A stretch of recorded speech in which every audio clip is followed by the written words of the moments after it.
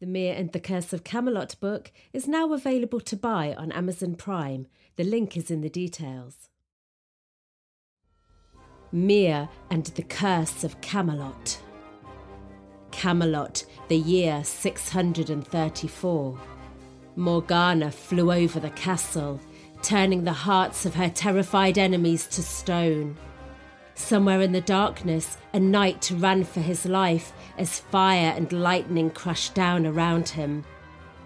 Reaching the safety of the forest, he paused, opened his hands, and allowed a strange wind to carry the sealed letter through the air and towards the dungeon of the castle.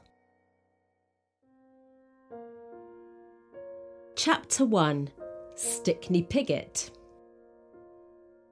Somewhere there's a tree with a bookcase inside. It will take you to the place where the forgotten people hide. Mia was 12 and alone again. She stared out of the window of the care home and watched the mist clear around the twisted oak tree on the playing field. Its ancient branches formed a sinister silhouette against the orange sky, but gave no other clue to the secret it possessed. This was the 5th day in a row that Mia had got up at sunrise, waiting for the tree to glow again. But as the wispy white clouds arrived, bringing in the first pale blue of the morning, she sighed. It was not going to happen. The bed looked cosy, and she was just thinking about crawling back in when something made her take one last look out of the window. She jumped. There it was, brilliant white shards of light exploding from the oak tree's bark. Punching the air, she grabbed her backpack and tore down the stairs, tripping over her shoelaces, but there was no time for her to stop and tie them, as the tree's magic only lasted a few minutes. She ran from the house and across the playing field, avoiding Mr. Oliver, who was walking his dog, Cairo. Luckily, he was looking the other way. Otherwise, he would have stopped her to comment on how unusually quiet it was and to explain how much better it was in his day when there was not so much traffic about. The fiery flames were becoming paler, and she needed to get to the tree before the magic vanished altogether. As she reached it, she grabbed at the last flickering trails of light as they disappeared into the bark, but it was too late. Mia's heart sank, watching as the final glimmer of magic vanished. Ever since she had been dropped off at the care home, she had found comfort in her adventure books, longing to be part of something wild and exciting for once, although she never really believed that it would actually happen to her, until the day she met Stickney Pigott. Her thoughts were broken when a solitary beam of light whizzed around the tree and hit her on the back of the head. "Ouch!" she cried, turning round to see what it was. The luminous corkscrew flew into a small hole in the bark above her head, and when she peered in after it, her eyes widened. "Yes!" she croaked with teary relief. The carved bookcase inside the hollow was still there, throbbing beneath a ghostly spotlight. Mia pushed firmly against the tree, and with a low creaking noise, the hole began to grow. Within seconds, it was wide enough for her to step inside. The bookcase was filled with old dusty books, each with someone's name printed down the spine. Mia had never heard of any of them, but she picked up a large, thick one with a bright gold cover. Holding it up, she read the name, Sir Morian. Inside was a portrait of a dark-skinned man dressed in battle armour, and below were the words, Sir Morian, fierce knight of Camelot. Other than that, the pages were blank. Mia had heard of Camelot before. It was in one of her novels about King Arthur. She remembered his magician Merlin, and a witch called Morgana, and a knight called Sir Lancelot, but she had never read about a Sir Morian. Deciding that she would ask the tree to take her to meet him, Mia flipped the pages until the magic words appeared to her. Then she read them out loud. Magic oak tree, hear this rhyme. Take me travelling back in time, where brave knights and dragons and creatures of old do battle for honour and barrels of gold. Blinding flashes filled the dark space as though the sun was bouncing off the swords of 100 soldiers. Mia covered her eyes and then felt the ground beneath her begin to tremble as the roots of the trees spiralled up from the ground, forming a leafy staircase that led into the chamber above her. The ground calmed and the spotlight moved from the bookcase to light up the stairway. Mia dropped the heavy book and scurried up to the top. Climbing out onto the branches, she sat down and sighed happily at the sight of the crooked houses lining the narrow winding streets below. "It's so peaceful up here, Stickney," she said, leaning over the edge of the tree. 2 gigantic eyes looked up at her and blinked. "Oh, you made me jump." Stickney Pigott stretched his branches into the air and shook his leaves awake, almost throwing Mia to the ground. He was 800 years old and the last living member of the Pigott Oak family. When he was young, this town was filled with his relatives, and he missed them terribly. He enjoyed watching humans go by and wished that he could tell them all about the important people that he had met over the centuries, but they always seemed so busy. Mia was different, though. He knew that as soon as she struck up a conversation with him one day, and so he decided to let her discover his secret. "Well, I suppose we'd better get going while it's still quiet," he said, wiggling his trunk. "Hold on now."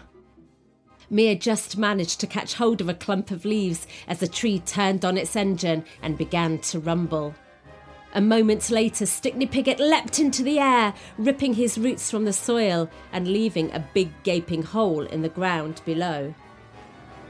They rocketed into the sky, showering unsuspecting joggers and walkers with clumps of worm-filled mud as his long trailing feet whipped from side to side, propelling them higher.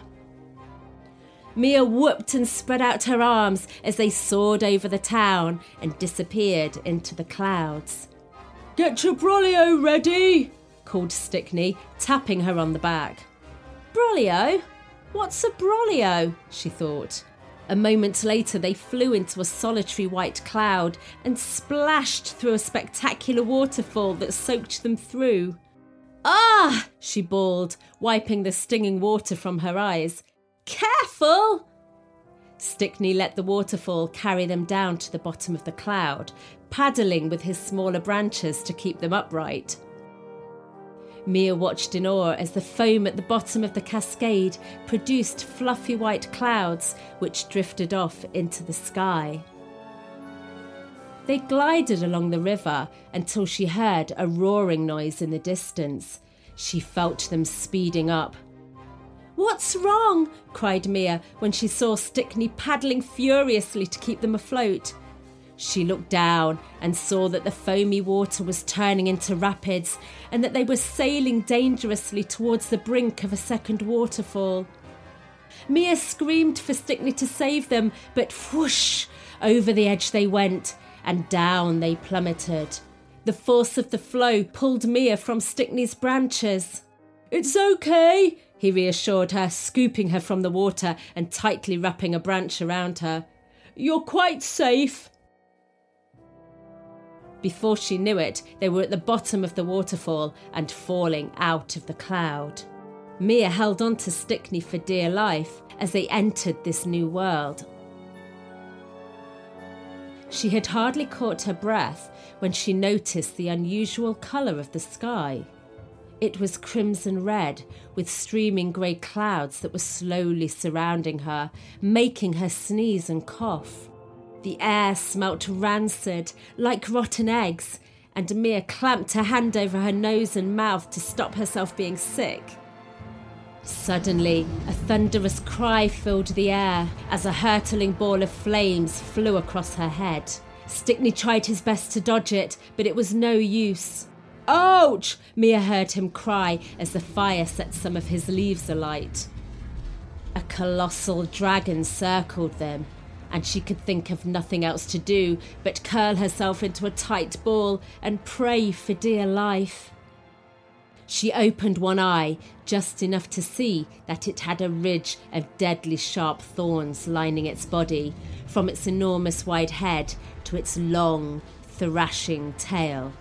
"It's going to eat us!" she tried to scream, feeling the dragon's meaty, charcoaly breath melting her face. But the creature merely sniffed her with its cavernous nostrils, snorted a stream of snotty air in her face, and then flew off into the distance. Mia sat rigid for several minutes as they left the dragon realm behind and headed towards bluer skies up ahead. When eventually she felt them descending, she looked down, hoping beyond hope to see the playing field back home, but instead she saw that they were heading towards a dark and haunted-looking castle.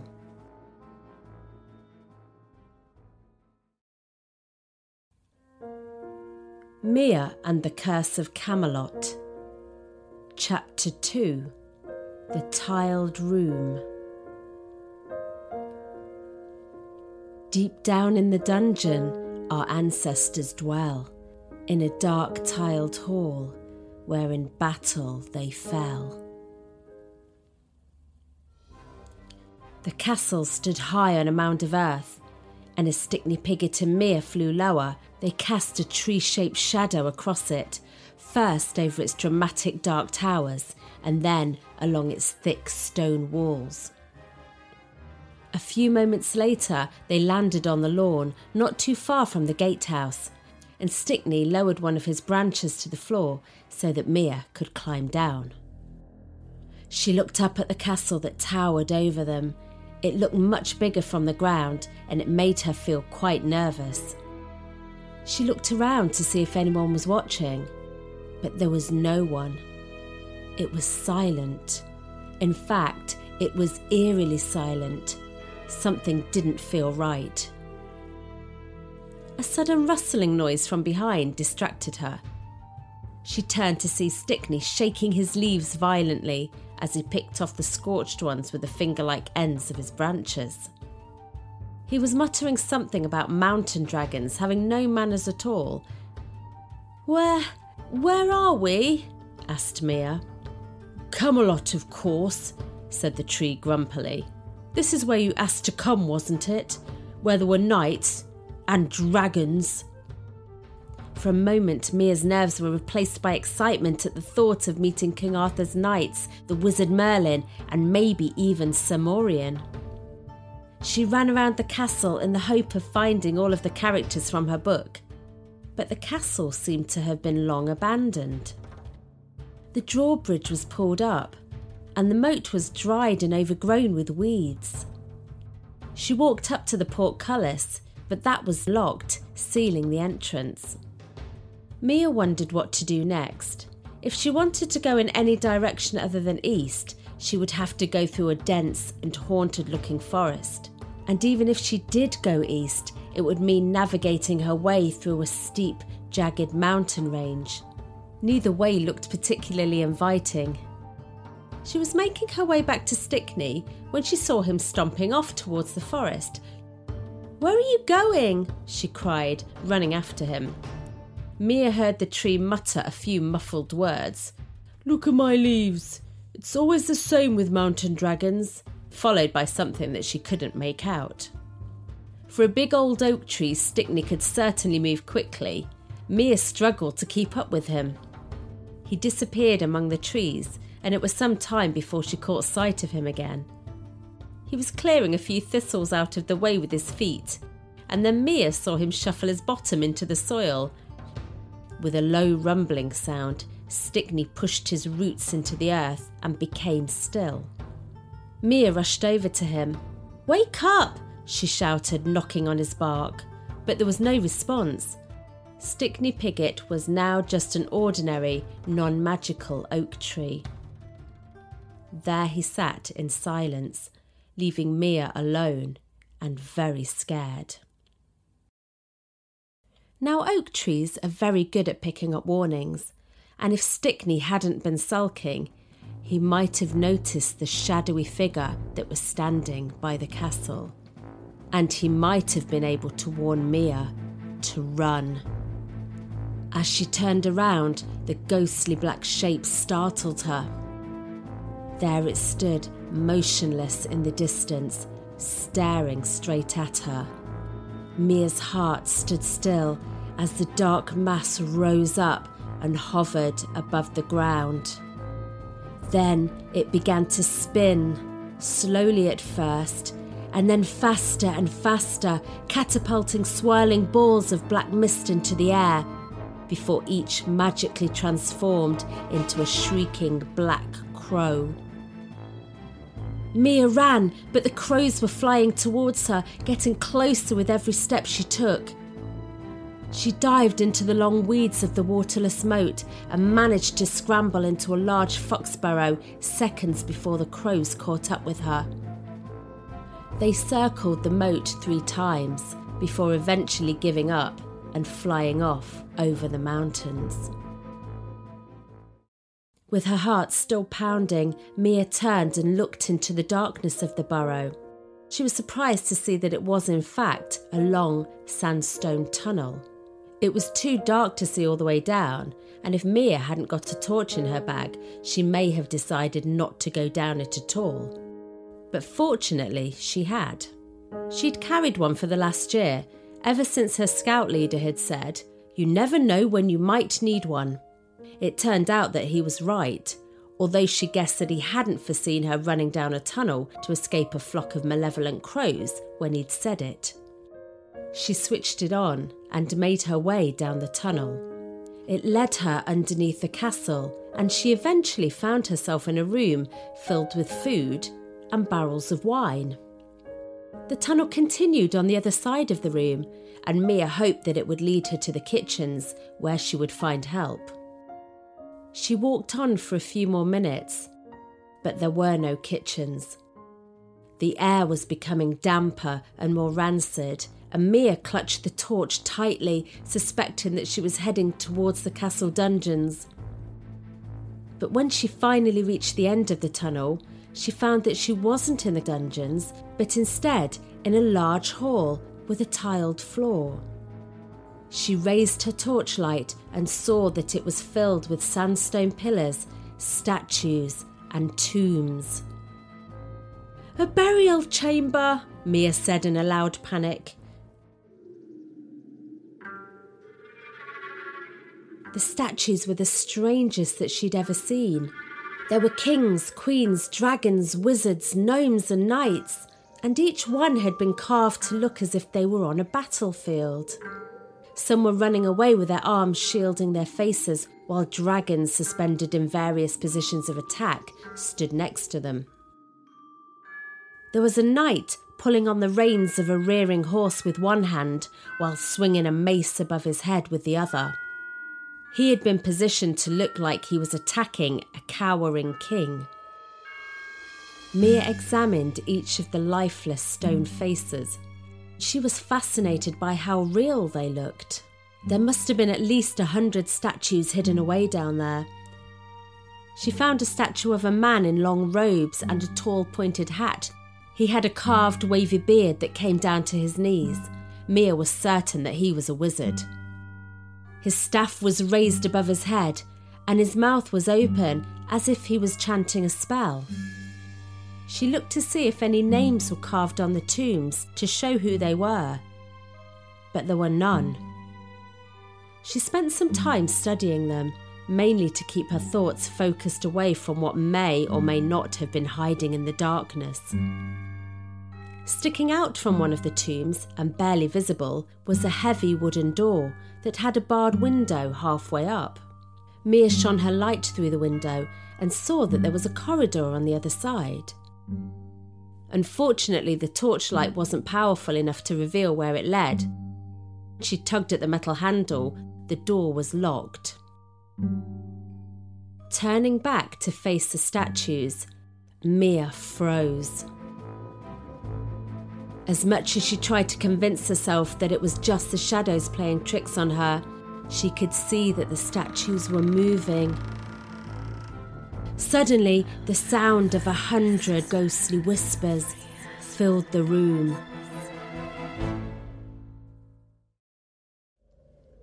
Mia and the Curse of Camelot. Chapter 3. The Gloomy Letter.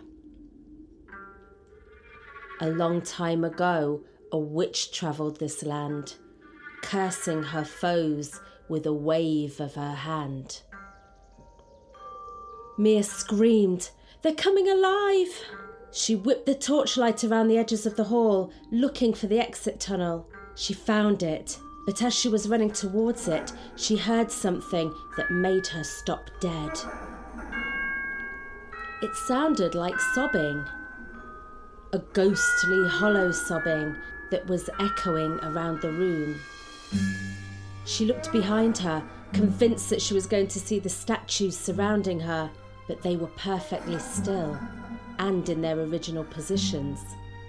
Mia felt relieved and tried to work out where the noise was coming from.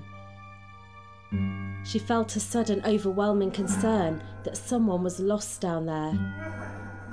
"Hello?" she called out, making sure that she was close enough to the tunnel that she could escape if she needed to. Is anyone there?" There was no answer. The sobbing continued. Then she heard a dripping sound, quiet at first, and then growing louder and louder until she had to put her hands over her ears. She closed her eyes, dreading what might suddenly appear in front of her if she kept them open. Mia took a few steps into the tunnel before stopping. She knew that she couldn't leave someone trapped down there. She poked her head back into the hall. There was still no response. So finding a small amount of courage, she crept forward, very, very slowly, trying to work out which direction the sound was coming from. All the time, the voices in her head were chatting to her. "What if you are being tricked?" they hissed. "Oh, stop it!" ordered Mia, shaking her head and trying to focus her mind on the investigation. "What if there's a ghost waiting for you?" they continued. "What if the tunnel disappears, leaving you trapped down here forever?" On and on they went. Mia did her best to ignore them. The sobbing noise seemed to be coming from the area where the statue of the wizard was.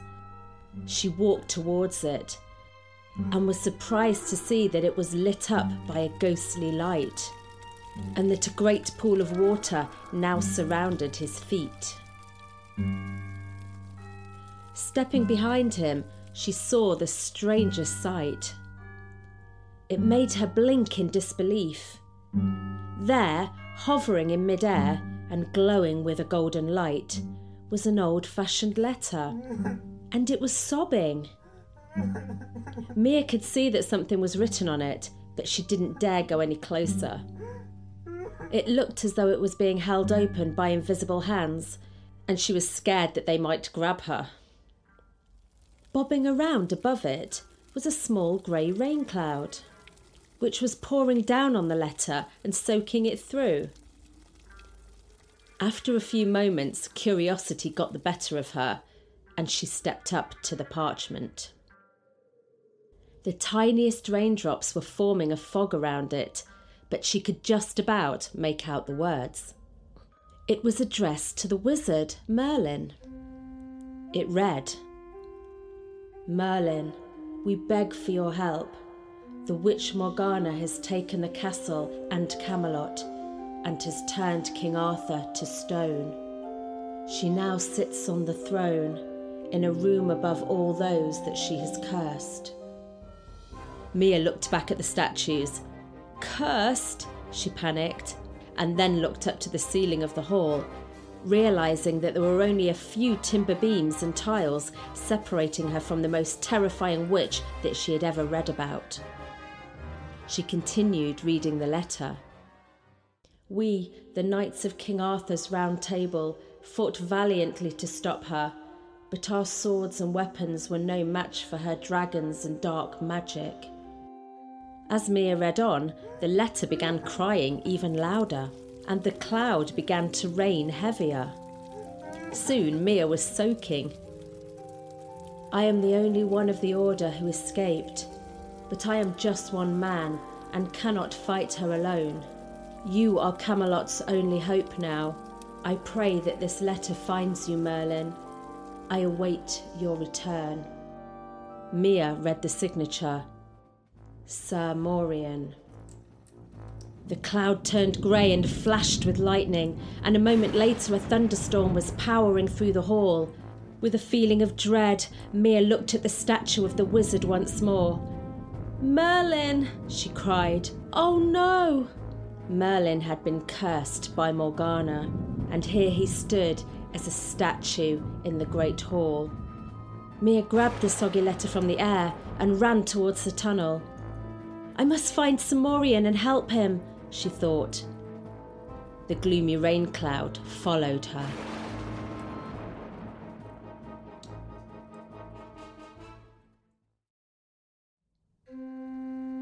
Mia and the Curse of Camelot, Chapter 4, Odd Job.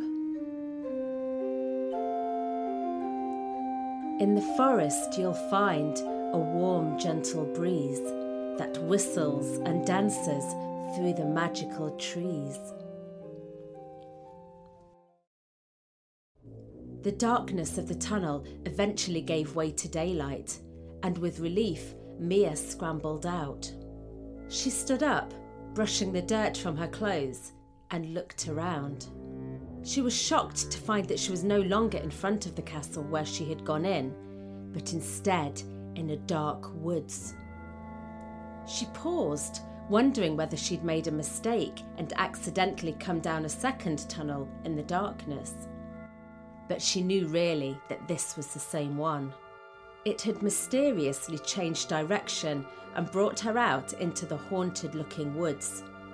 She frantically looked around for Stickney Pigott, but there were too many oak trees and she couldn't find him anywhere. She wasn't even sure that this was the same part of the forest that she had left him in. Mia started to panic that she would never find him again and that she would be stuck in medieval Camelot forever. A warm breeze tingled her face and brought her out of her thoughts. She tilted her head and looked upwards towards the sky. The brilliant sunbeams filled her eyes, brightening her spirits no end. One of the long golden shards of light was piercing through the canopy of the trees, and so she stood under it and dried off her damp clothes. Then a movement next to her caught her eye. The gloomy cloud had followed her out of the great hall and was still hovering above the damp letter that she had in her hand. The fluffy mass was no longer raining. It was now a paler grey, and a little glimmer of sunshine was poking through the top of it. Mia smiled. She laid Sir Morian's letter on the ground to dry, and the cloud sat with it like a faithful companion. It seemed a little sad. "Don't worry," she said. "I'll help you find Sir Morian." The cloud began to look more hopeful and darted back and forth excitedly. As soon as she and the letter were dry, Mia picked a random direction and then set off through the forest to find help. It was a difficult trek. There was no cleared path for her to follow, and she was forced to push through sharp brambles and climb over fallen trees. Eventually she came across a clearing that sloped down towards a river, and so she stopped to bathe her scratched arms and to fill her water bottle. She watched as the fast-flowing water carried fallen leaves downstream and deposited them on the riverbank in front of her. A jagged red one caught her eye. The light was bouncing off it, and it was glistening. She reached over and fished it out of the water. It looked as though someone had painted it with red, glittery paint. The thought that there could have been other children nearby filled Mia with hope. Screwing the top back on her water bottle, she started to run upstream. "Come on!" she shouted, looking back at the cloud, which was playing happily in the river and soaking up the spray of the water. "We've got to go!"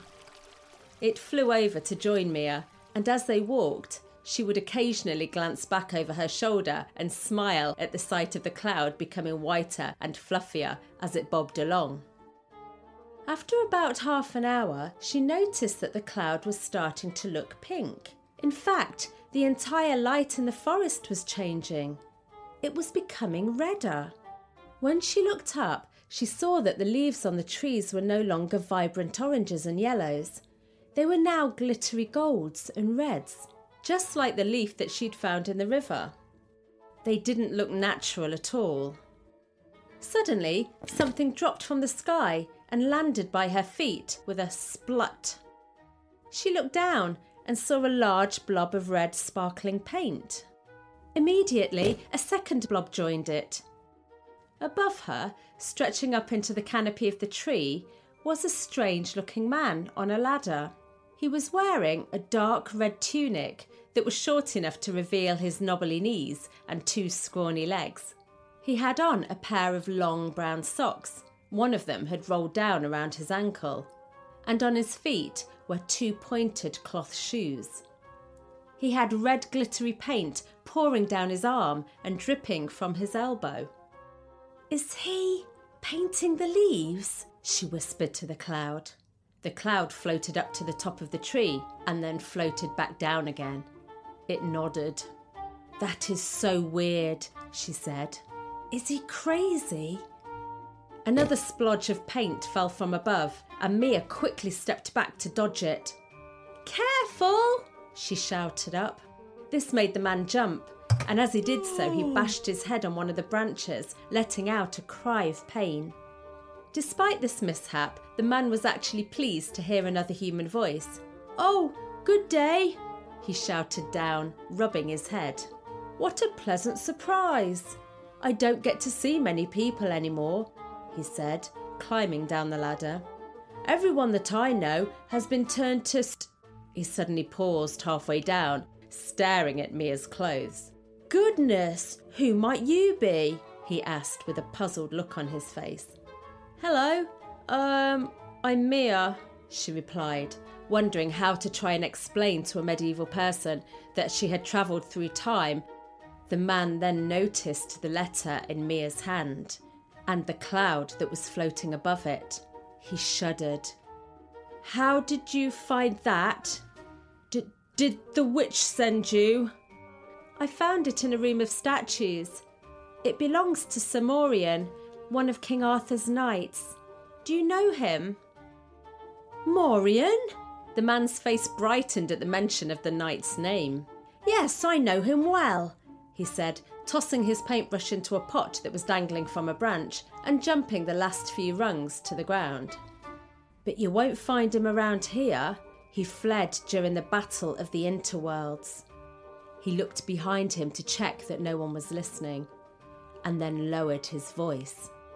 "After the witch defeated the knights and started turning her enemies into statues, Morian ran away and never came back." "And who are you?" asked Mia nervously. The man bowed. "Oh, excuse me, miss. My name's Job, but most people call me Odd Job because there's nothing I can't turn my hand to. At least, I think that's why they call me that," he added thoughtfully. Mia giggled. Then Odd Job stood up straight and looked very proud. "I'm the castle caretaker. Well, I was, before the battle," he said sadly, wiping the paint from his fingers with a cloth. "The castle used to be so beautiful inside," he said. "The walls were painted golds and reds, and the windows were draped with silk fabrics. The furniture was made from the finest wood and decorated with blue and gold cloth. I used to see to all of that," he said proudly. "And there wasn't a day went by when the great hall wasn't filled with people and laughter. But when the witch came, I was forced to abandon my duties and wait on her like a slave." "Can you tell me about the Battle of the Interworlds?" asked Mia. Odd Job sat down on a tree stump and beckoned her to come closer.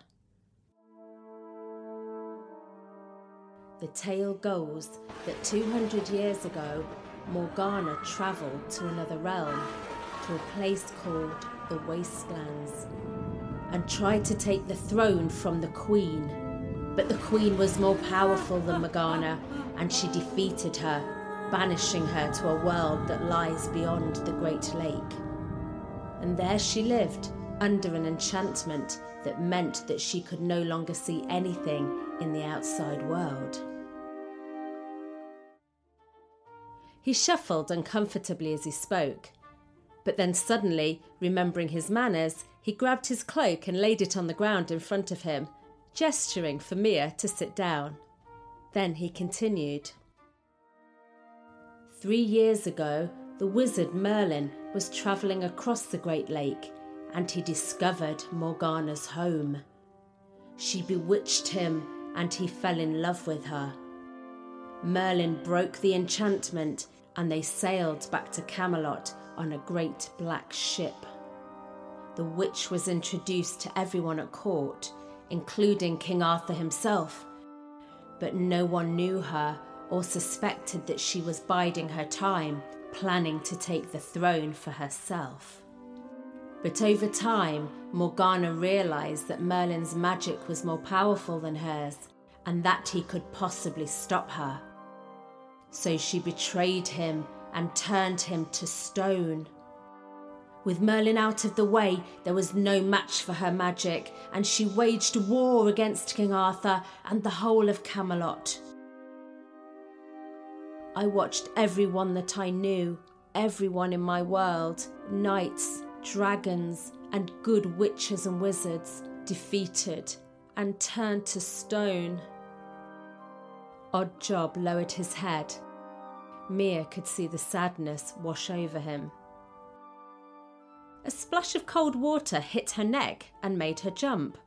She looked over and saw that her cloud companion had started to rain again. She stood up and placed the letter under another tree so that the cloud would move away from her. "So how did you end up out in the woods?" she asked. "Well, some months ago she caught me in the tiled hall under the castle, where she keeps the people that she's turned into statues." Mia nodded. "Where I found Samorian's letter." "Yes," he said. "The whole of the royal household is down there. Morgana had forbidden me to go down there, but I used to go down anyway. I miss them, you see. I know that they can hear me, beneath the spell. I wanted to let them know that I was still there for them, but Morgana caught me and threw me out of the castle. She didn't curse me, so she must have been in a good mood that day, but I have lived out here in the forest ever since." Mia could see that the memories haunted Oddjob. She reached out and put her hand on his arm, and he looked back at her. "You see," he said slowly, "if I can't keep the inside of the castle looking beautiful anymore, then I'll have to keep the outside looking smart for them instead. Otherwise, what else will I do with my time?" They shared a silent moment where they both realised the madness of what he was doing. "Anyway," he said, brushing himself down and forcing himself to sound more cheerful, "I can't sit around here talking all day." Oddjob got to his feet and began to climb up the ladder. When he was halfway up, he turned to wave goodbye to Mia, and then suddenly stopped and pointed into the trees behind her. "Look!" he shouted. "Watch out!"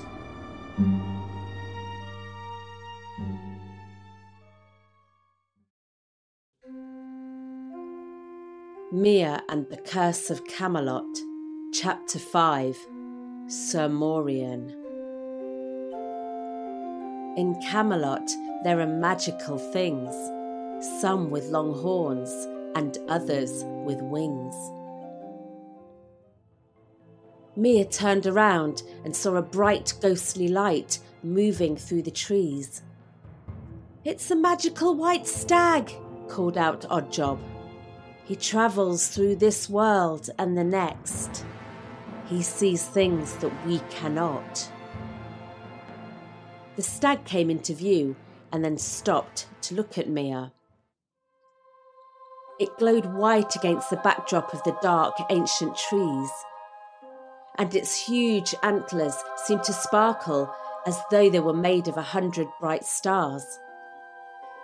As she stared at them, Mia began to drift into a hypnotic state. She reached out her hand towards the stag, but it stepped back and started to run away. She heard Job's voice whisper in her ears, "He wants you to follow him." Without thinking about it, Mia began to chase the stag, running for miles in a dreamlike state. She didn't feel the tiredness that she should have felt as she jumped over fallen trees and skipped through shallow, rocky streams.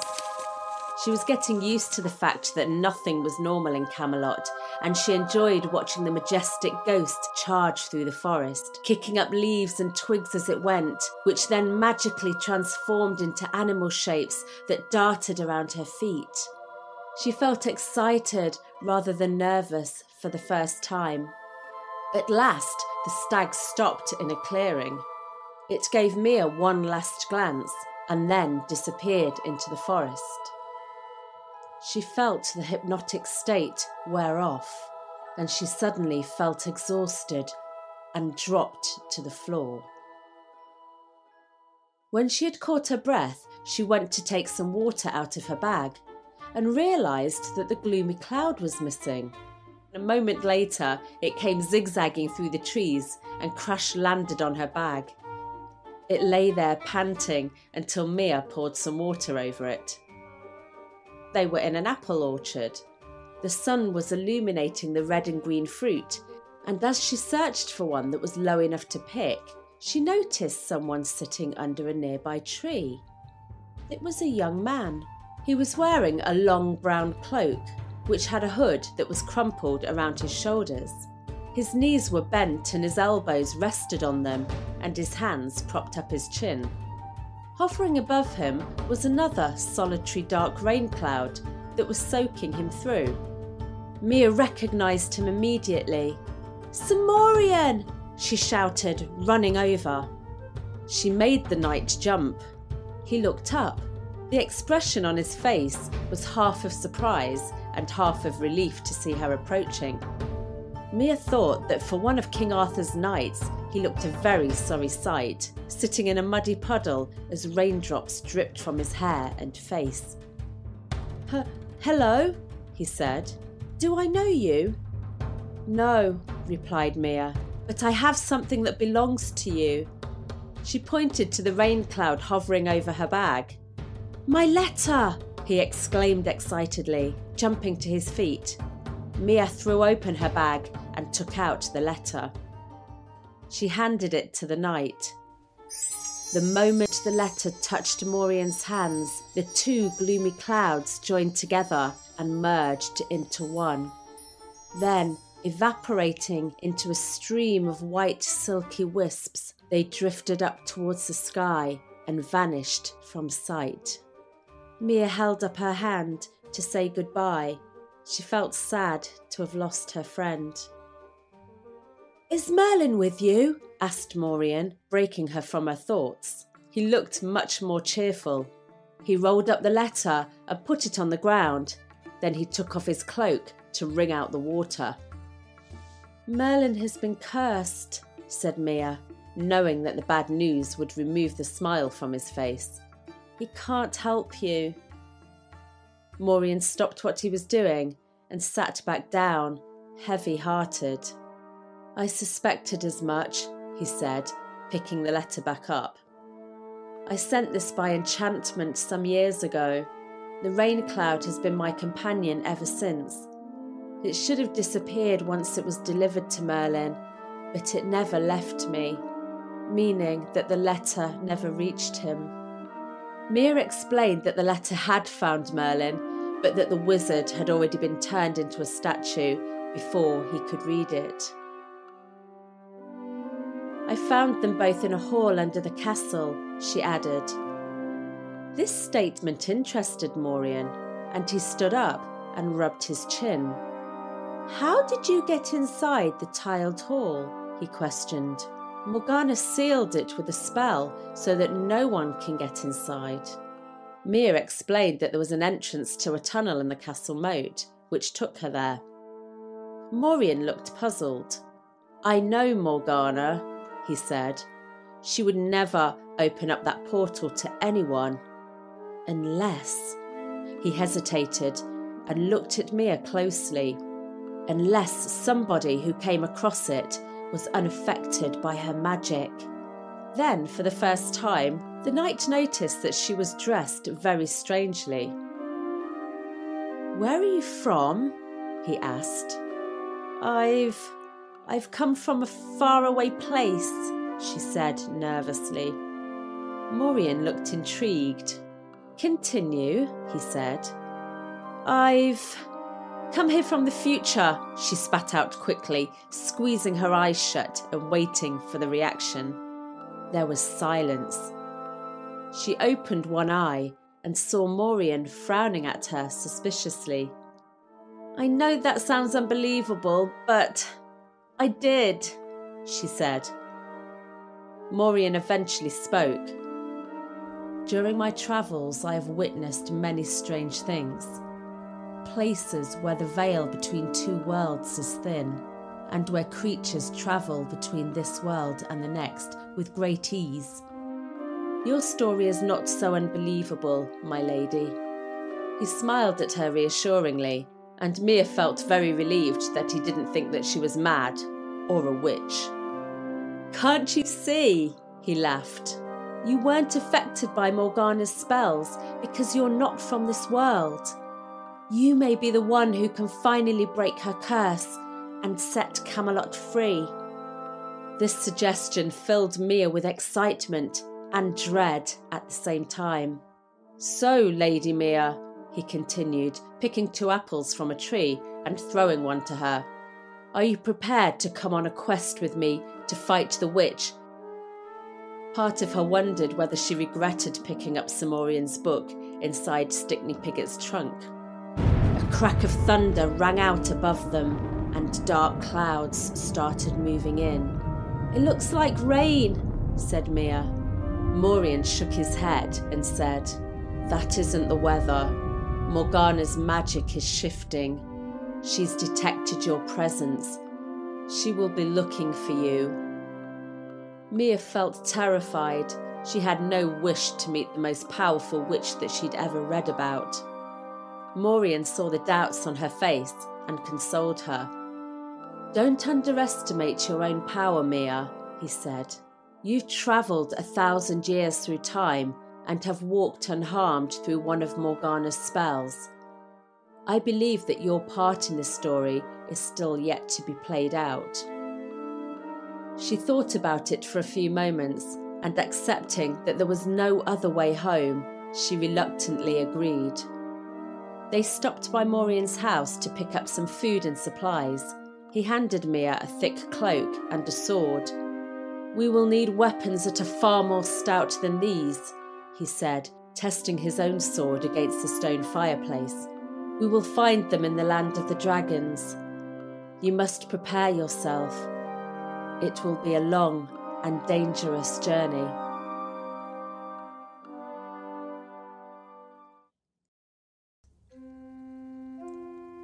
Mia and the Curse of Camelot, Chapter 6, The Perilous Journey. When there's no turning back, you must forge on ahead. But if you take the wrong turn, you may end up dead. For half a day, Mia and Morian trudged through the enchanted forest, cutting a pathway through the branches and brambles with their swords as they went. It was a wild and mysterious landscape, but every now and again they came across signs that there was once human life. They passed abandoned watermills, their once industrious wooden paddles now idle, broken and rotting away. Dark weed oozed along the riverbed, forming thick fingers that linked together, pushing back the flow of the water. These rivers, Morian explained, were once teeming with salmon and trout, which fed the court and the villages for miles around. That was before the witch arrived. Staring into the water, Mia could see black misty shadows swirling beneath the surface. She watched them twist and turn in a macabre dance that made her feel slightly sleepy, until Morian bent down and rippled the water, breaking the spell. "You don't want to get too close," he said. "That's the toxic waste of one of Morgana's spells. Once she has caught her spell in a flask," he continued, "she pours what's left in the cauldron out of the window, where it soaks into the earth and crawls towards the river, killing everything in its path."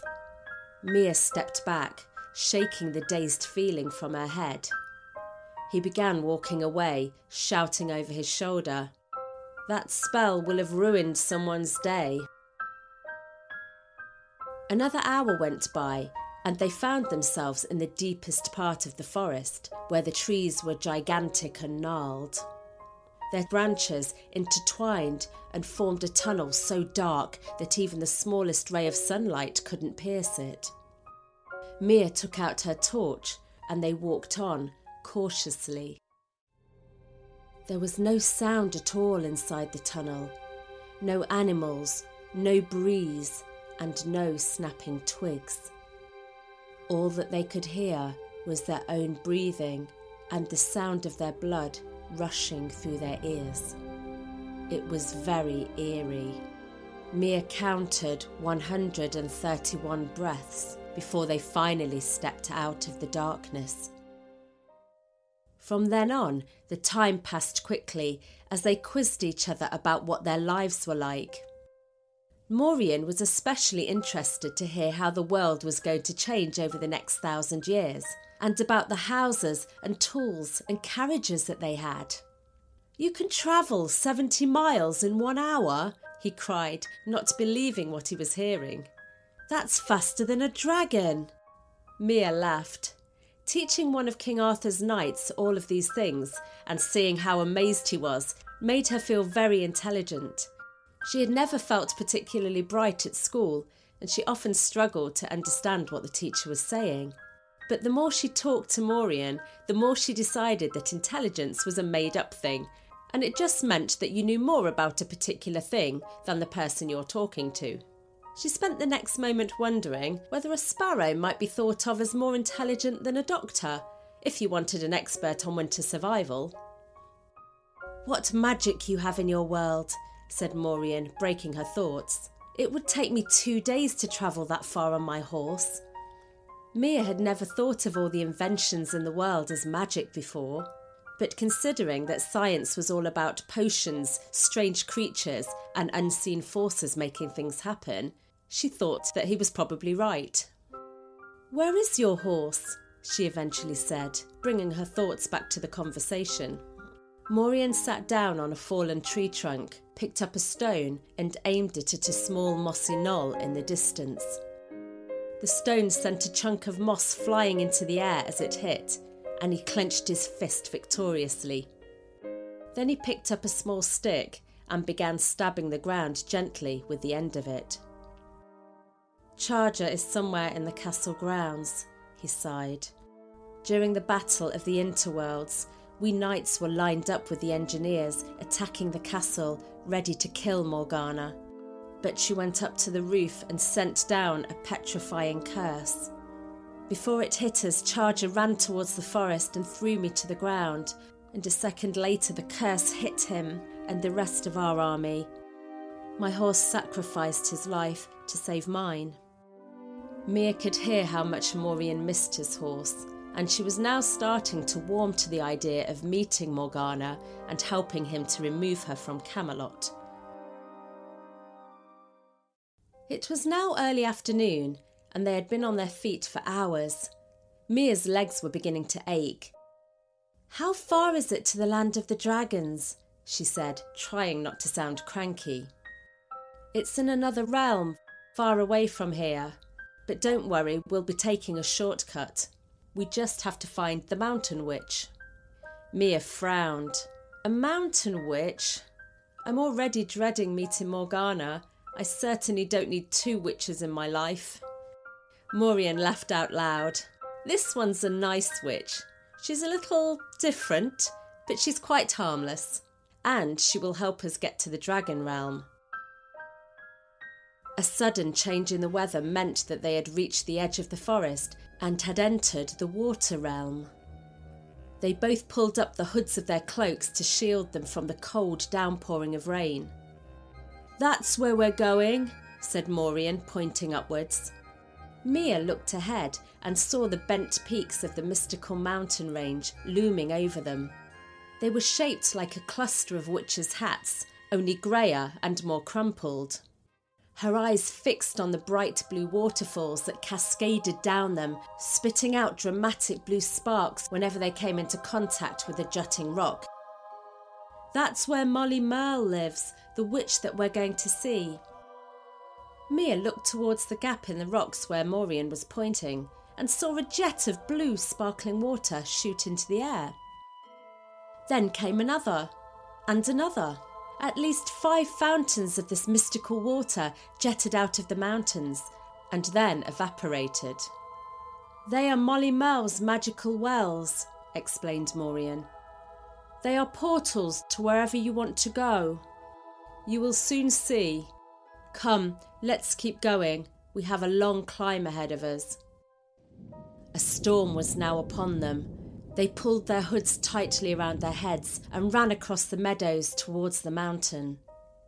Their route onto the mountain path was blocked by a shallow, pebbly river, and there was no obvious way around it. There had once been a rope bridge to cross it, but one side of it had worn away and was now lying collapsed in the water. We must walk through it, said Maureen. It's low enough at the moment. Although Mia was a little scared, she was soaked through from the rain already, and so reasoned that wading through the knee-high water could not have made her any wetter. So she took off her shoes and socks, put them in her bag, and followed Maureen across. The pebbles felt more like rocks and were difficult to walk across. Her feet kept slipping and getting caught between them, and every other step she had to change direction. As they got to the middle of the river, the water became a lot deeper and was nearly up to their waists. The flow intensified and started to push her sideways. She could barely stand up in it now, let alone walk. She toppled over with a splash and in a panic shouted out to Maureen, but he was too far away to grab her. She caught hold of her glasses just in time to stop them being washed away as she was dragged under the water. Mia tried to scramble to her feet, but it was no use. The wind was now howling around the mountain and swishing the water into a raging torrent. Underneath, Mia swirled and swirled before she finally saw that she was being swept down the river.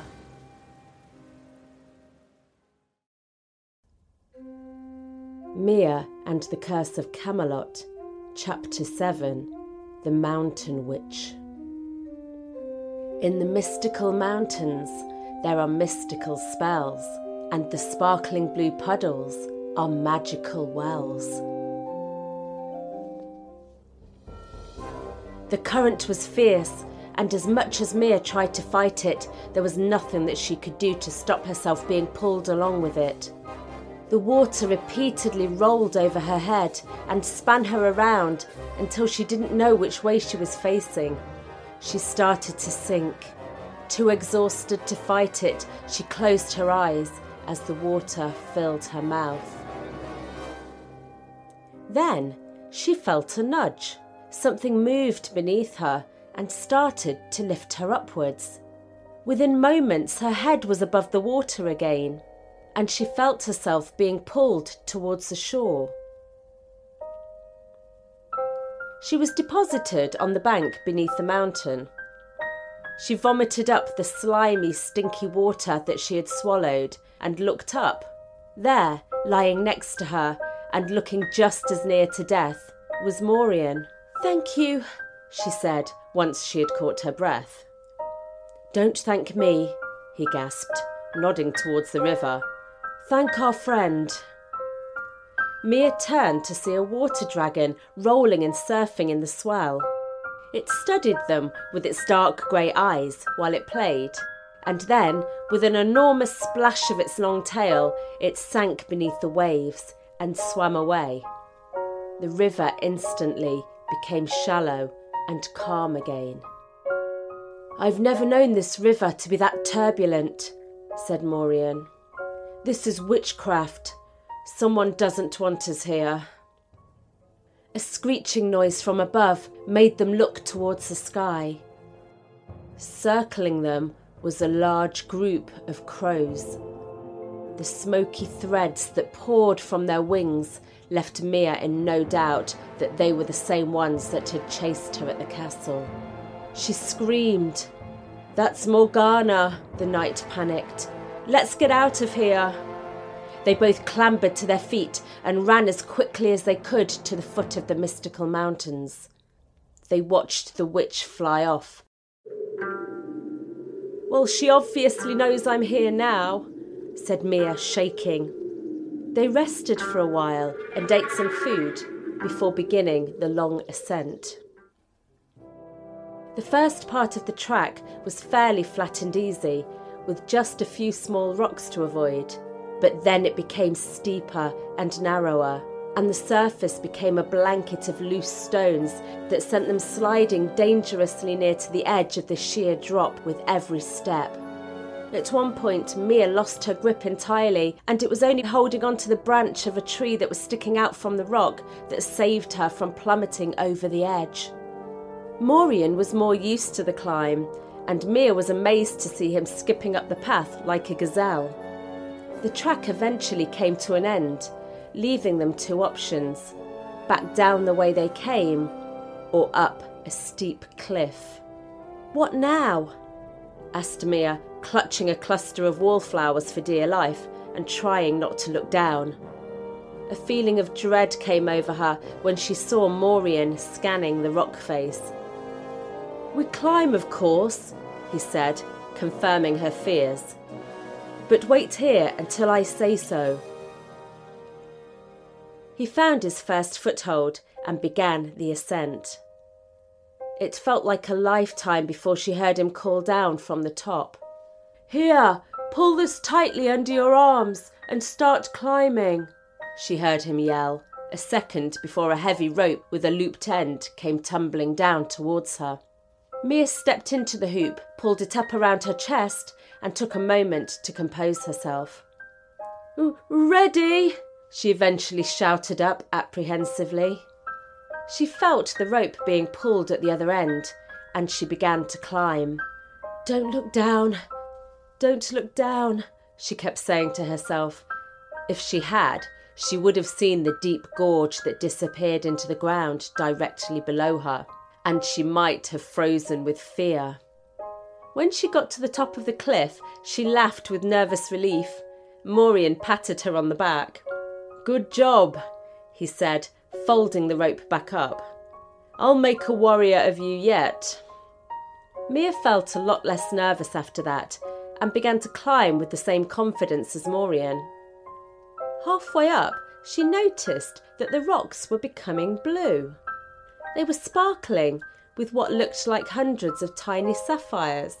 It was the most beautiful sight that she'd ever seen. The higher they went, the more intense the colour was. She could hear a rumbling sound in the distance. As they went on, the rumbling got louder and louder, and Mia took a sharp intake of breath when they turned a corner and she saw that the rumbling was coming from a series of spectacular waterfalls and fountains, each bursting into an impressive display of watery fireworks. "Here," said Maureen, wagging his finger breathlessly towards a nook in the rock. "We have to go through here." Mia looked inside and saw that there was a hole at the back of it. It was very small and would have been easily missed by anybody casually passing. They both squeezed through, and Mia was amazed to see that on the other side was a forest. It was as though they had been magically transported back to the ground. This was another strange land, where the leaves on the trees were radiant blues and whites, and they flickered like candle flames. It reminded Mia of the calm, wintry light that she used to see on the playing field when she would go out walking with her mum. But that was a long time ago, and the thought made her feel sad. She noticed that on the ground below some of the trees were shallow puddles of water, as bright blue and sparkly as the waterfalls, and above each of these pools was a large bell, hanging from a chain. "These pools are magic wells, portals to other parts of Camelot," said Maureen. "When you want to travel somewhere, you step into one and tell it where you want to go. Then you ring the bell and you'll be transported there." Mia tested it out by putting her foot in the puddle. It only just covered her toes. "Will it take me home?" she asked. Then she reached out to touch the bell, but Maureen blocked her hand. "They do not possess the power of time travel," he said. "If you try, it will confuse the well, and you could end up somewhere even more dangerous. Even travelling through this realm requires great caution." Maureen must have noticed the look of sadness on Mia's face, as he immediately lightened the mood by showing her a pair of long pointed cloth shoes that were lying on a tree stump next to the pool. "He must have slipped and gone in face first," he laughed. "Look, the force of the water swirl pulled his shoes off. I hate to think where he ended up, poor man. Hopefully somewhere nice." They both howled with laughter, a welcome relief after their troublesome day. "Will these portals take us to the land of the dragons?" asked Mia. "No, only one well has the power to transport humans to another realm. The Hydra Well, the most powerful portal in the kingdom." They walked through the forest as they chattered. Mia looked around her in awe as they passed all the sparkling portals. "For thousands of years, the Hydra Well's bell has opened the gateway between Camelot and the Dragon Realm," Maureen continued. "When it rings out, its musical notes vibrate through the water, creating a swirl of magical blue foam that takes people where they ask it to go. One false word and you could end up in another world with no way back. The mountain witch Molly Merle is the only one who knows how to use it.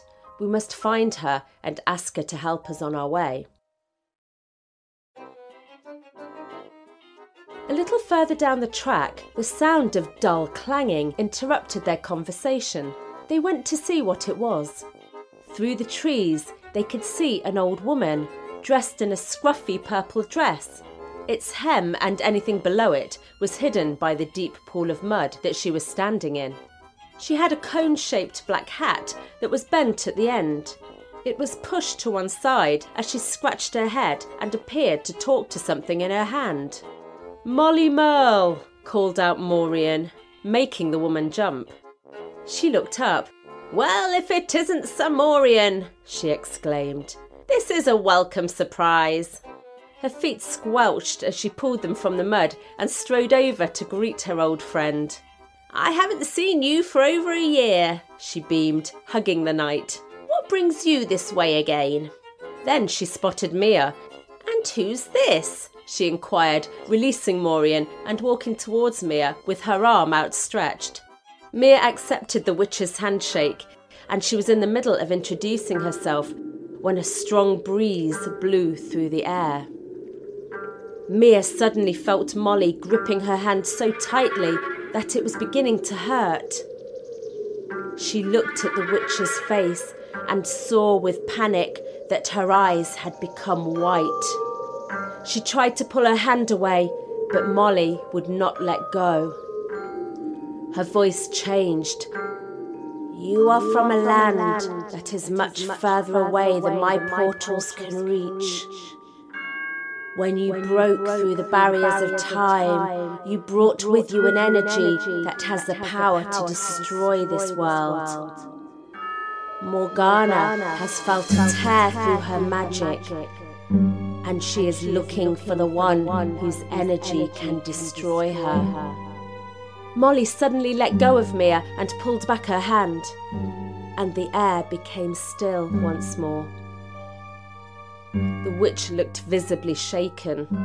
"You must proceed with caution," Mia heard her whisper to Maureen. "Morgana is nearby." "We need your help to get to the Dragon Realm so that we can get hold of some armour and the Blaze Sword." Molly took Maureen's hand. "Visiting the Dragon Realm is one thing, but you're going to risk your lives further by visiting Tarrasque," she cautioned. "Mia has the power to break the spell over Camelot," he explained. "What other choice do we have?" Then his attention turned to the muddy, waterless puddle at her feet. "Where is the Hydra Well?" he asked. Molly suddenly remembered the object in her hand and showed them the cracked piece of metal, which was once the magical Hydra Bell. "The bell is broken," she sighed with frustration. "I can't fix it." Mia asked whether she could look at the bell and then took it from Molly. As she examined it, she could hear Molly complaining.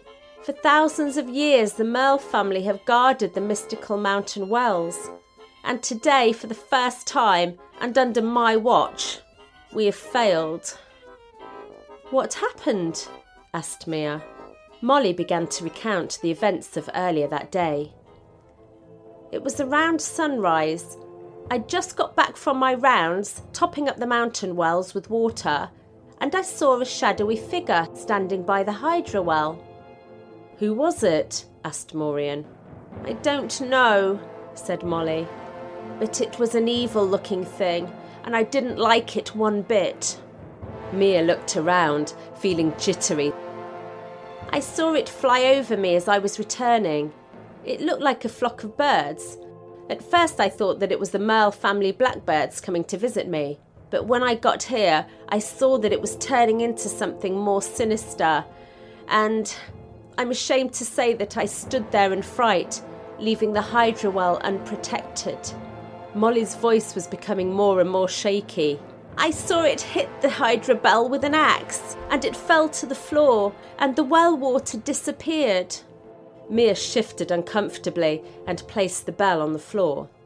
"I suppose that if there's no bell to summon the magical water, the Hydra Well no longer works," she said, unsure of whether she wanted to be right or wrong. "Yes," answered Maureen, "meaning that we can no longer get to the Dragon Realm."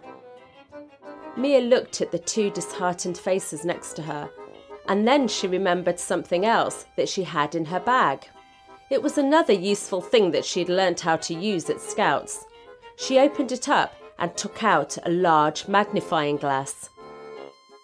Maureen and Molly were fascinated by the unusual object and both shuffled closer to see. She picked up the broken bell and placed it in the middle of the muddy Hydra Well, with its cracked side facing upwards. She waited for a ray of sunshine to break through the clouds, and as soon as it did, she used the lens of the magnifying glass to reflect the sunbeam onto the bell's cracked surface. Under Mia's instruction, they all took it in turns to hold the lens in position, and after an hour, the metal began to heat up and soften. "It's melting!" cried Mia, not quite believing her luck. "Clever girl!" shouted Molly with excitement. Soon the metal was so hot that when Maureen touched it with a stick, it began to move. "Now we need to move the melted metal over the crack to seal it," said Mia. "Here, let me take over," said Molly, rolling up her sleeves. "Moving liquid is my area of expertise." Then she took out her wand and conjured up a spell, which made the molten metal move like water across the bell. In no time at all, the crack was sealed and the bell was back in its original shape. They collected some magical blue water from a nearby well to cool down the metal and to top up its magic. "It will be even more powerful now," laughed Molly as she scampered off to return the bell to the Hydra Well. Once it was back in place, she said, "Now stand back," and she pulled on the bell's chain. With a loud clang, the bell vibrated and blue sparkling water gushed up from the ground, swirling around in the air like a tornado before eventually settling into a still blue pool. "The Hydra well is back!" declared Molly, throwing her arms into the air with happiness. "Thank you, thank you, thank you," she said, hugging Mia.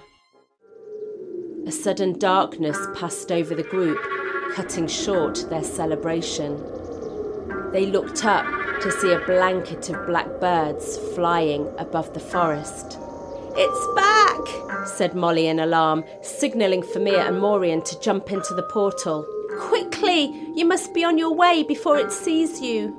They both jumped into the blue water and Molly began ringing the bell frantically. Instantly the water began to churn. "To the realm of the dragons," she commanded, and the water rose higher before turning into a speeding whirlpool. Mia heard Molly ringing the bell harder and louder, and she took a sharp intake of breath before closing her eyes, wondering what on earth was to come next. She felt herself being pulled under the water. "I can't believe this is happening to me again," she thought. But unlike her experience in the river at the bottom of the mystical mountains, Mia wasn't being thrashed about. Instead, she felt a calmness, as though she was bobbing around under the sea. She slowly opened her eyes and was shocked and bewildered to find that they were being pulled through a weird underground galaxy, an invisible sea that was filled with glimmering stars and bright, vibrant mountain peaks. The sound of Molly's bell was still ringing in her ears, but it was becoming distorted and sounding more like a choir of fairies or angels singing now. She pulled on Maureen's arm to alert him to a giant octopus that was swimming past them. A moment later, they both felt a nudge from above. They looked up and saw the dark grey eyes of a water dragon staring at them. It was the one that had saved them from the river. It stopped and played with them for a while, somersaulting and looping in the air around them. Without warning came a deafening clang, and Mia felt her feet hit a hard surface as they left the portal and found themselves looking down into the land of the dragons.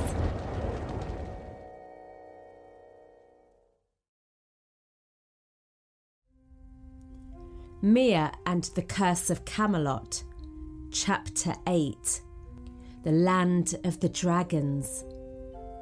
They knocked on the door of the old dragon's lair. They listened, then shook when a voice roared, "Who's there?"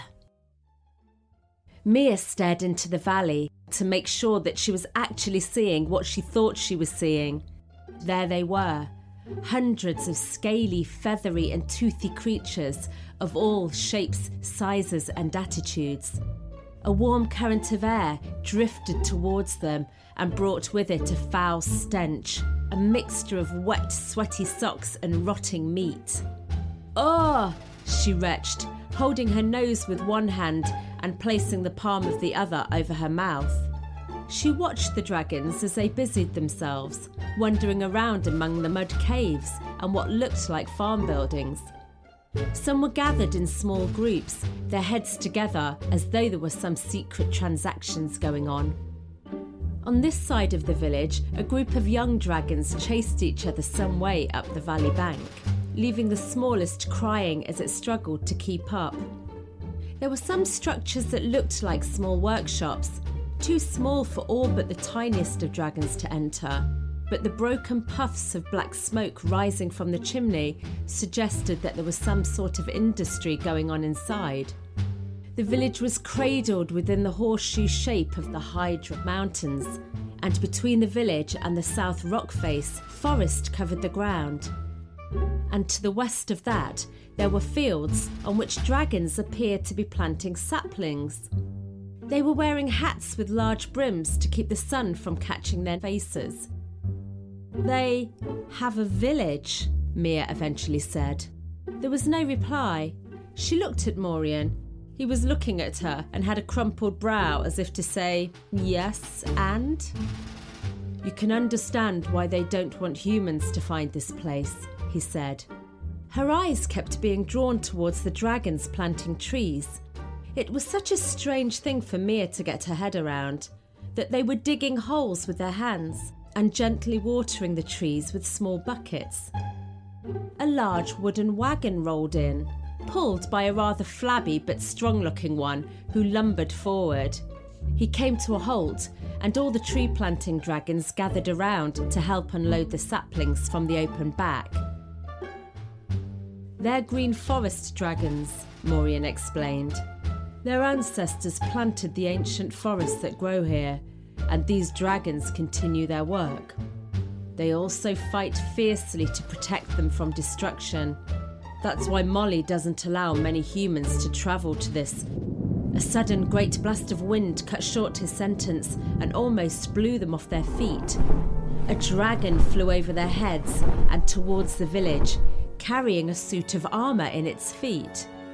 It hovered at the mouth of a gigantic cave, and then, with a tremendous clatter, it dropped it in a heap before flying off to join the farmers. The cave was a curious sight. It was much larger than all the others and at the furthest distance away. Mia could just about see that a metre inside the hollow was a large wooden door. She waited to see whether anyone came out. No one did. She looked over at Maureen, about to ask him what the plan was, but stopped when she saw him sitting on the grass, his eyes firmly fixed on the valley below. "Down there," he said, pointing to the large cave. "That is where our quest takes us." He rose to his feet. "I hope that you're feeling brave," he laughed as he began walking towards a nearby bank of trees on their right. "Why? What's in there?" she asked nervously, following him down the bank. "Tarrasque," he shouted. "One of the most foul-tempered beasts that I know." Mia stood still and flashed her eyes between Maureen and the cave. She felt the sudden urge to shout after him that she was not going to go any further. But instead, she found her legs running to catch up with him. "Oh, and he hates humans," Mia heard him mutter. "Then why are we going?" she complained. Maureen stopped to let Mia catch up. "Because he is the only one who has the blaze armour and weapons. We must be well armed before we even attempt to talk to him." They made their way down into the valley and towards the old blacksmith's forge. Maureen opened the door to the workshop and a wall of smoke hit them. "Good day to you, Gobar," called Maureen as they walked through the low door. A loud noise like the sound of thin metal being dragged along stone told them that the blacksmith was in. The room did not have any windows, and it was dark apart from a glowing furnace at the far side. "I'll be with you in a moment," came the reply. He sounded quite irritable, as though this was not the first time he'd been interrupted that day. They walked over to where the orange flames illuminated a section of the wall, and against the light they saw the shadow of a figure at work. Mia squinted to get a better look at the man. He was very short, probably only as high as her waist, and his overalls were shabby and covered in soot. He pulled a long piece of red-hot metal 3 times his height from the flames and carried it over to an anvil. Mia stood mesmerised as the man hammered the hot metal into a sword shape. He was one of the gnome folk, the master swordsmiths and armourers of Camelot for 10,000 years. Maureen was always bemused by how they were able to spend hours crafting such sophisticated weapons. It took a great deal of skill and patience, which the gnome folk were not well known for, at least not when it came to dealing with living creatures. After a few minutes, Gobar held up the sword and inspected it. When he was satisfied that it was perfect, he put it down and looked up at his visitors. "Humans," he declared with a gruff voice. Then he picked up a funny-looking glass contraption and stared at Maureen through it. "The last knight that came here without armour was charcoaled by a battle dragon," he grinned. "What brings you here?" Then he proceeded to shuffle towards them, pulling on their clothes and sniffing them. "Do you mind?" snapped Mia, snatching the bottom of her t-shirt from his hands. The gnome looked up at her with small, poky eyes. I didn't mean to offend you, my lady, he sneered, dropping into an exaggerated bow. We don't get many humans in this land, especially ones dressed like you. I was making sure that you weren't one of the witch kind. Which kind? Said Mia, wiping away some soot from her jeans. Do I look like a witch? The gnome raised his eyebrows sarcastically. Maureen turned his head away from them and tried not to laugh. Gobar gave a toothy grin, but otherwise remained silent.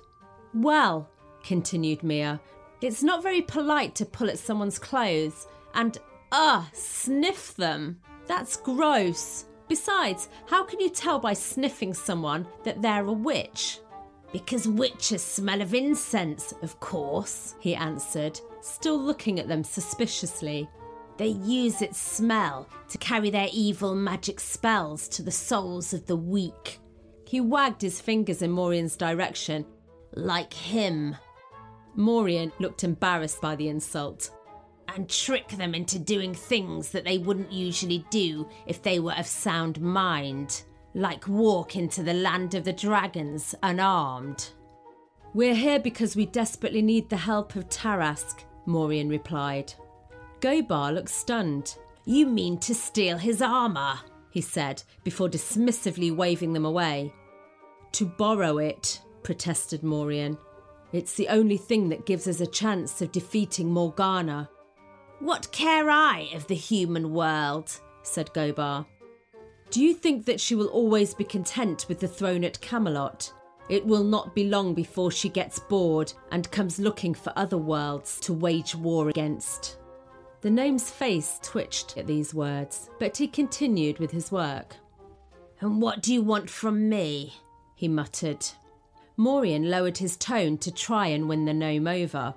Lend us the swords and shields that we need to protect us when we approach Tarask, he begged. You fools, screamed Gobar. Do you think that the best way to approach a dragon you want help from is to bear swords? What primitive creatures you humans are. Tarask will set you alight, and I will lose some fine weapons in the process, he snapped, turning his back on them and then examining the sword that he had just made once more. Maureen grew angry at these words. If the dragon kills us before we have chance to explain, what good would that do for any of our kingdoms, he argued. Morgana may be satisfied for now with the lands that she has conquered, but it won't be long before her need for excitement brings her here. Some of the dragons might survive her magic, but what about the gnomes? Are your kind strong enough to fight her? The gnome shifted uncomfortably before responding in a more gentle tone. There isn't a sword or armour that can protect you from Tarask. His instinct for vengeance against humans is too strong. When he was a child, he saw them destroy his family and friends for sport and so-called honour. The dragon's habitats were destroyed by the greed of mankind, and now he protects the remaining few hundred dragons with a force that you should pray that you never have to witness. But there are dragons imprisoned in Morgana's dungeons too, said Mia. They once fought alongside the humans to protect this land, but now they're statues in her underground trophy room. Why wouldn't Tarask want to set them free? The gnome turned and looked at Mia with shock. Because nobody in this realm knew about them. Tarask certainly doesn't. Yet. Mia and Maureen hid behind a large tree and waited for the gnome to come out of Tarask's lair. Without warning, a thunderous roar came from within, and a fireball sent the cave door catapulting through the air. Gobar came flying out with it, his hair and clothes scorched. Get down! He shouted to anyone in earshot. Dragons, gnomes and humans threw themselves to the floor as seconds later a monstrous creature smashed through the rock and took to the sky. It bellowed loudly, causing a shower of fire to rain down. They looked up and saw Tarask's colossal brown wings and tail vanishing over the mystical mountaintops. Well, he didn't take that news well, said the gnome, shaking the soot off his head. but now he's gone, I can show you where he keeps his armour. He led Mia and Maureen by candlelight into Tarask's lair. They winced as they walked through the piles of human skeletons that were lying on the floor. Some were still wearing melted armour and clenching their broken swords in their hands. They continued on through a network of dark caverns until they came to a closed metal gate. They were surprised to see Gobar produce a key from his pocket and turn the lock. "Stay close," he said, leading them deep down into the dungeons below the lair. The air underground was thicker and more exhausting to walk through, as if somebody had placed a heavy damp cloak on their back. "You can feel the souls who dwell down here, can't you?" he said. "Gobar, stop scaring the girl," scolded Maureen. The knight didn't feel anything of the sort and looked over at Mia to reassure her that there were no ghosts down there. He was taken aback to see her nodding in reply to Gobar. "Is it haunted?" she asked, not actually wanting to hear the answer. The gnome laughed. "They are the Twilight Travellers, those who, while they are sleeping, leave their bodies to visit other worlds." Mia looked over at Maureen, who looked just as horrified as she was. "Who are they?" Maureen asked nervously. "Some are from this world, but others have passed through the veil from other worlds to look at us as we do them. The travellers who are down here with us once came to look upon the dragon, but somehow their energy has become trapped. Now they roam these caverns, trying to find the portal back to their own world." The idea of being trapped down there in the dark sent Mia into a panic. "Can't we show them the way out?" she cried. Suddenly, a freezing cold gust of air spiralled around them, blowing Gobar's candle out and plunging them into darkness. Screams echoed through the chambers, and Mia felt her spirit being lifted up out of her body. She moved upwards through the rock and down again into an open space where the ghostly white stag was waiting for her.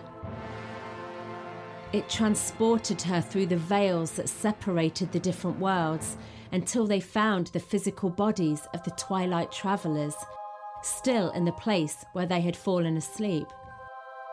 Some of them were just children tucked up in their beds, while 2 adults were lying in the sun under a strange-looking tree on a planet that she didn't recognise. One old man had fallen asleep in his chair. His dog sat beside him, waiting for him to wake up. And, in a spacecraft that was speeding through another universe, a woman slept soundly while her companion was cooking food on a circular blue flame. The stag travelled on, and Mia followed him until eventually they passed through the dark tiled hall under the castle at Camelot. She hovered quietly above the statues until the silence was broken by high-pitched cries for help. Then she saw the faces of each enchanted man, woman and creature walking towards her and begging her to set them free. Mia put her hands over her ears and yelled for them to stop. Suddenly she felt herself being shaken awake by Maureen. She was lying on the cave floor. The whirlwind had stopped. Gobar was holding the relit candle above her.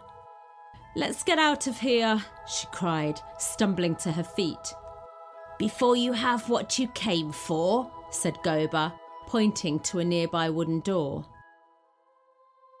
Maureen was the only one strong enough to push it open, and it moved with a loud creak. On the other side of the door stood 10 suits of armour, glowing with the magical orange light that only existed in metal that had been forged in dragon flames. Displayed on the wall and glowing with the same orange light was an array of swords and shields. "The dragon's armour!" laughed Maureen with delight. "Yes," said Gobar, examining its workmanship. "The dragon's armour was forged by Tarask's flames and my ancestors' hands. Then, predicting that Mia was about to ask a question, he explained, "The dragon's armour and the blaze swords are the only weapons that have power enough to protect the wearer from ancient magic. King Arthur said that this weaponry existed, but none of the knights believed it," said Morian, picking up one of the swords and swinging it in front of him. "They thought that it was just legend, but I believed in it." "That's why you were brought to it," said Gobar. "Only those who believe will acquire." In no time at all, Morian and Mia were dressed in dragon's armour, and Gobar was guiding them out of the tunnel. They were rubbing their eyes and getting used to the brightness when they heard Gobar making a strange musical sound. A moment later, 2 mountain dragons flew down and landed next to them. Gobar asked them to take Mia and Morian back to the castle. "I will meet you there," he said. They climbed onto the creatures' backs, and soon the dragon village was far below them.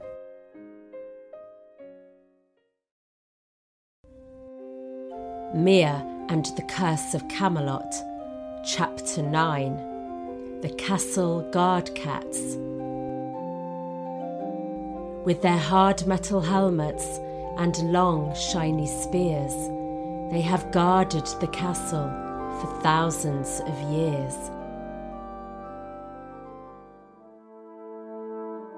They hadn't been in the air for very long when another grim shape appeared in front of them. It was a cylindrical mass of green cloud, slowly circling around an enormous black hole. Mia and Morian gripped the dragon's back tightly and prayed that it wasn't doing what it looked like it was doing, flying right into it. They shouted for the dragon to stop, but it stayed on course. Within moments they were staring up at the gaping mouth of the hole. Then they felt themselves being pulled in. They screamed, but no sound came out of their mouths. The noise was crushed by the blackness of the tunnel. It was pitch dark and silent inside. The green mist moved in an anti-clockwise tube around them, but it gave no light. And although they could no longer see the dragon, they could feel the pulsating of its great heart beating beneath them. Mia knew that there was nothing to do now except hold on and hope to see daylight again. They sped up, looping around the mist. Then the black hole spat them out, and after straightening up, they were happy to see the familiar sight of the mystical mountains ahead. They glided over a few tiny villages and meadows, and finally arrived back in Camelot. The dragon dropped them off a short walk from the castle. "They know not to get too close," commented Morian, waving the dragon goodbye. They half expected to see Tarrasque there, tearing down the walls of the castle, and were surprised to find it still so quiet. "I wonder where he is," said Mia. "Yes," said Morian, "it's not like Tarrasque to forgive." Then he turned to Mia and said, "But come, Lady Mia of the world to come, show me the portal to the underground hall." He took the sword from its scabbard and held it up to the sun. Its long, wide blade gleamed a blood-red colour in the light. "I can use this dragon blade sword to break the inside lock to the castle." Its dragon tail handle seemed to latch onto and grip Morian's hand. "No lock will be strong enough to prevent us from finding Morgana." Unknown to them, as he turned the sword, it was reflecting and flashing beams of light towards the castle. They had attracted the attention of a tall, dark figure who was now standing at one of the higher windows, watching them. Mia showed Morian to the foxhole that led to the tiled hall, but it was gone, sealed up with a mound of earth and grass. They dug at the soil with their hands, but found nothing underneath. "It was definitely here," said Mia. Morian nodded. "Morgana has moved the portal to a new place.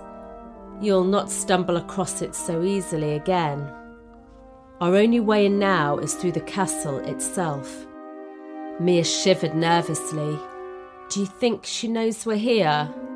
"Undoubtedly," he answered, looking up at the flock of birds that had appeared out of nowhere. "She's watching us now." Mia tucked herself against the wall of the moat and looked into the forest to see whether she could see anyone. She could not take her mind off the shadowy figure that had chased her when she first arrived. "Why doesn't she show herself?" asked Mia. "I don't know," Morian answered. "She knows that you have broken through one of her enchantments already. I think that she is a little scared of you, as none of us really knows what powers you've brought from your world." The mention of her world brought her thoughts back to Stickney Pigott. She desperately wanted to see him. "Come on," she shouted to Morian as she ran towards the place where she had left him.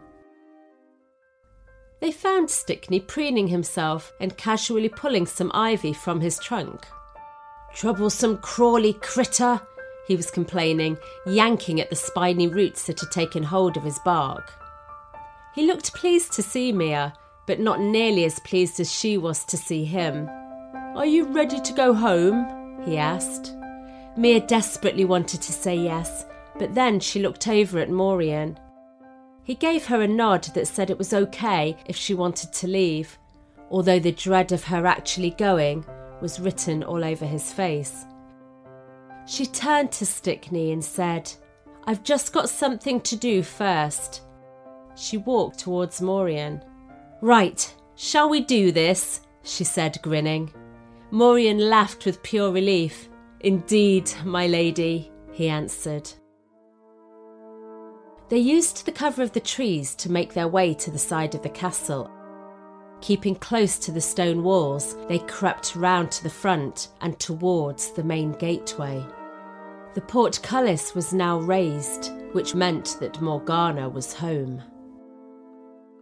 They could see 2 guards, one on each side of the gate. They were tall, almost as tall as a human, yet they were not human. They were cats, a black and white one and a marmalade-coloured one. They sat with their backs against the wall, wearing protective breastplates from which 2 long legs and feet extended.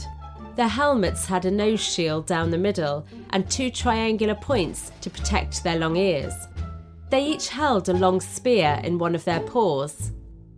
When the sound of a distant branch cracking made them bring their heads up, Mia was stunned to see that they had the strangest eyes. They were huge round discs of light that glowed like orange lanterns. Morian recognised them immediately and smiled. "That's Jack and Jim," he said. "They are brothers, and I have known them since I was a child. Jack, the black and white one," he explained, "is a particular favourite of the king's."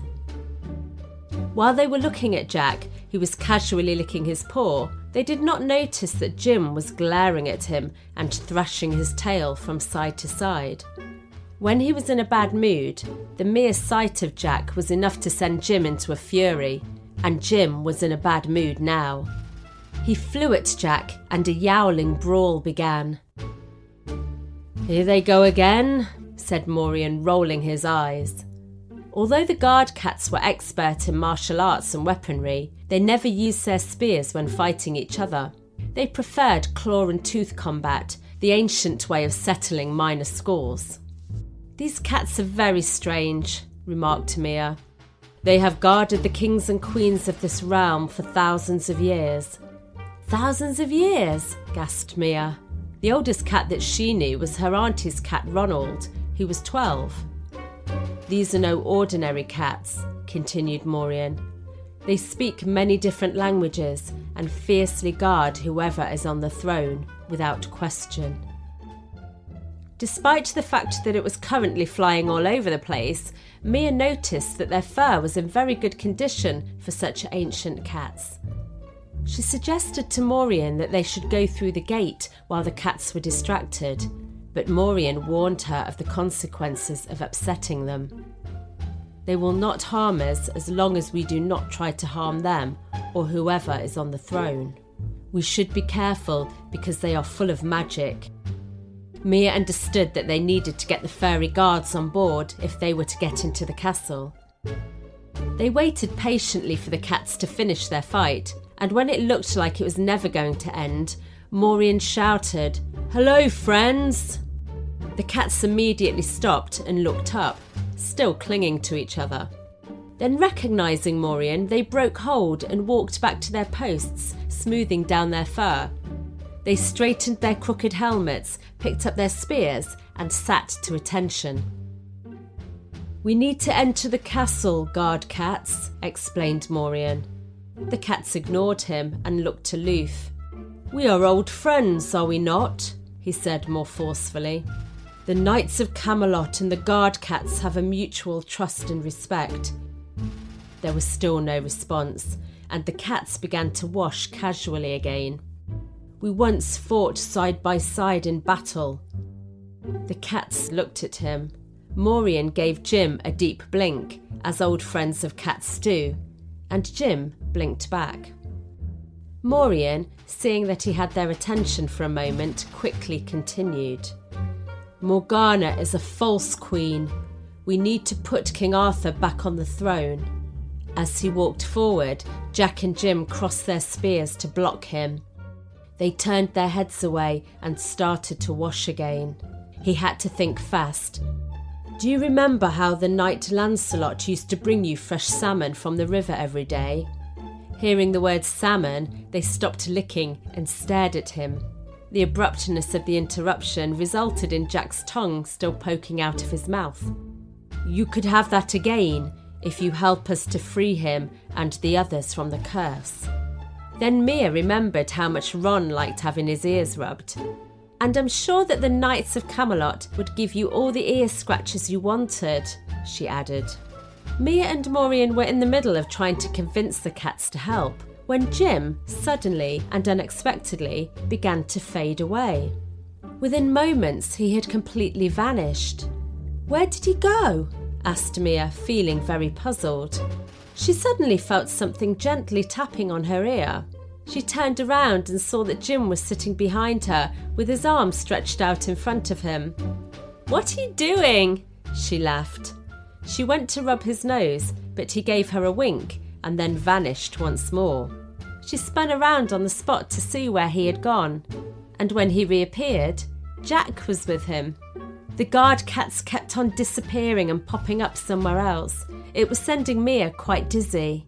"Oh, keep still!" she yelled. Maureen was amused by their game. "They are playing with you," he laughed. "Even guard cats get bored."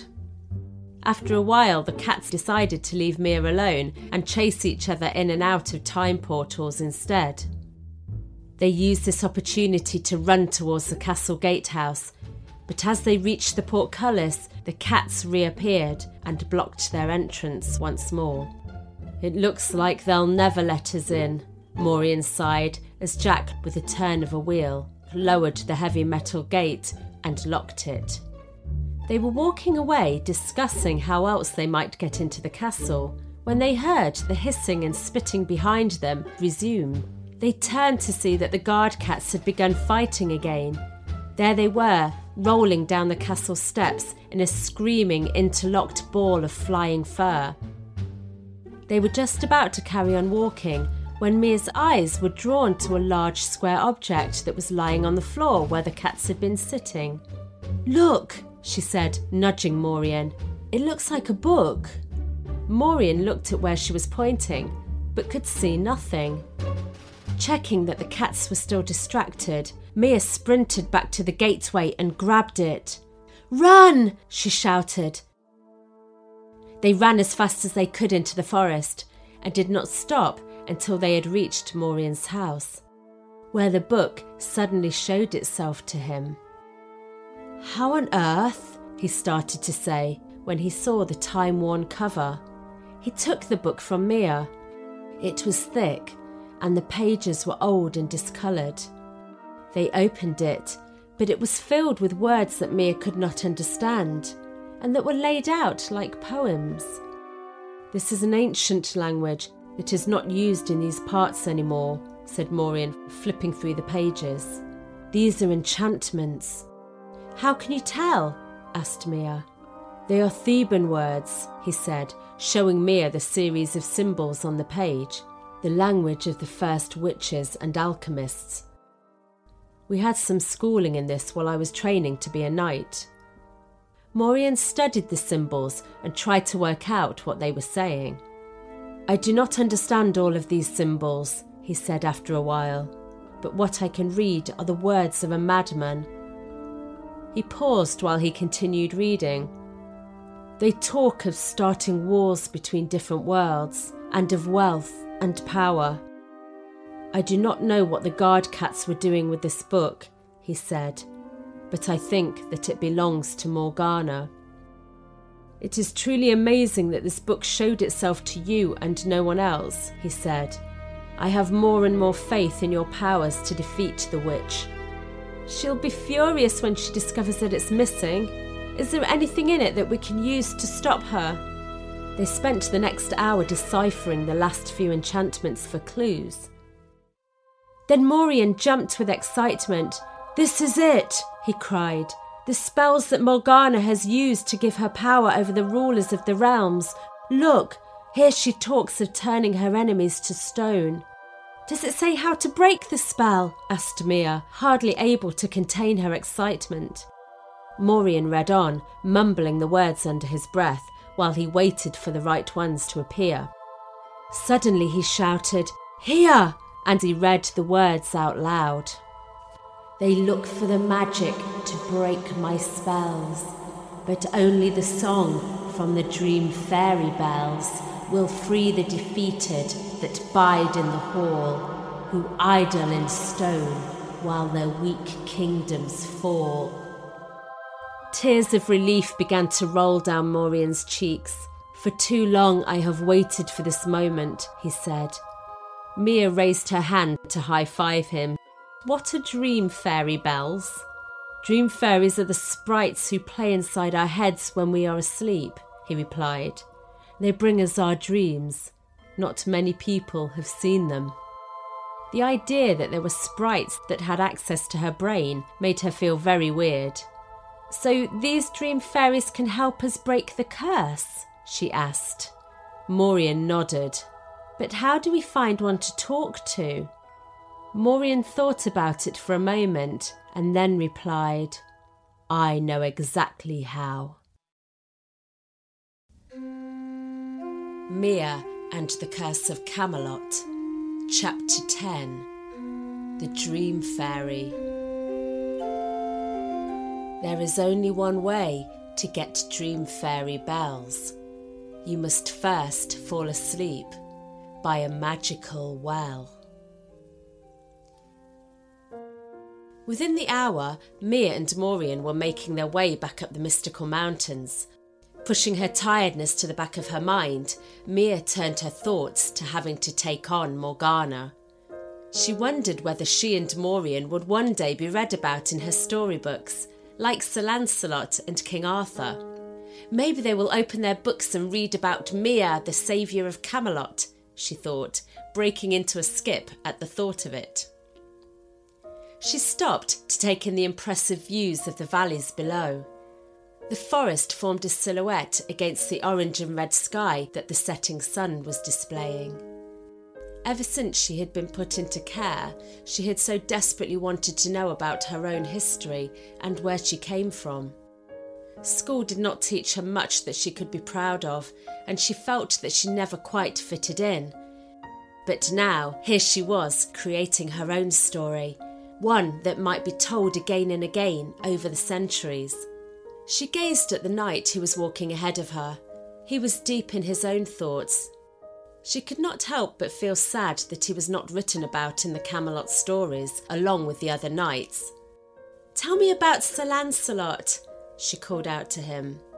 Slowing down his pace slightly, Maureen said, "Lancelot is a good friend. When I came here from Africa as a child, he greeted me as a brother. We grew up together and have shared many adventures. We even trained to be knights together." For the rest of the climb, Maureen enjoyed sharing memories of his friend, while Mia listened intently, soaking up every word. She had never had many friends, preferring to immerse herself in the books that gave her the hope that one day she would escape from her current life and be happy once more. They eventually passed the waterfalls and squeezed through the nook that led to the magical wells. The last of the sun disappeared below the horizon, and the sky was darkening, so they decided to rest. They collected some fallen branches, and Mia got the fire going. She was good at practical outdoor things like fire making and den building. That's why she loved being a Cub Scout. They took her on camps. It was good fun, and although they were often in remote locations, she still felt less lonely than she did in the children's home. While eating some of the bread and fruit that they had taken from Maureen's house, they chatted for about an hour and discussed their plan to bring the Dream Fairy to them. When Mia started to yawn, they knew that it was time to put their plan into action. They put out the fire and then walked over to one of the wells. Next to it, Mia lay down, wrapped a blanket around her, and seconds later was fast asleep. Maureen went and sat behind a gorse bush out of sight and waited. He reflected on the things that Mia had told him throughout the day, how dragons and witches could not be seen in her world, and how man had destroyed the forests. He felt proud that the Knights of the Round Table were still spoken of, though, but he chuckled at the thought that the world had come to know his friend Lancelot as a romantic character. Maureen could not wait to tell him, knowing that he would find it most amusing. A loud roar from above made Maureen spring to his feet. The cold, dark night was replaced by a blanket of flames as at least 10 dragons flew over. They were being led by Tarask, and they were heading towards the castle. "So it begins," he muttered. "Come on, Dream Fairy. We are running out of time." The sky returned to its dark colour, and Maureen looked over at Mia. She was still asleep. He went back to his hiding place and kept an eye on the well next to her. A tiny flash of light appeared in the corner of his eye.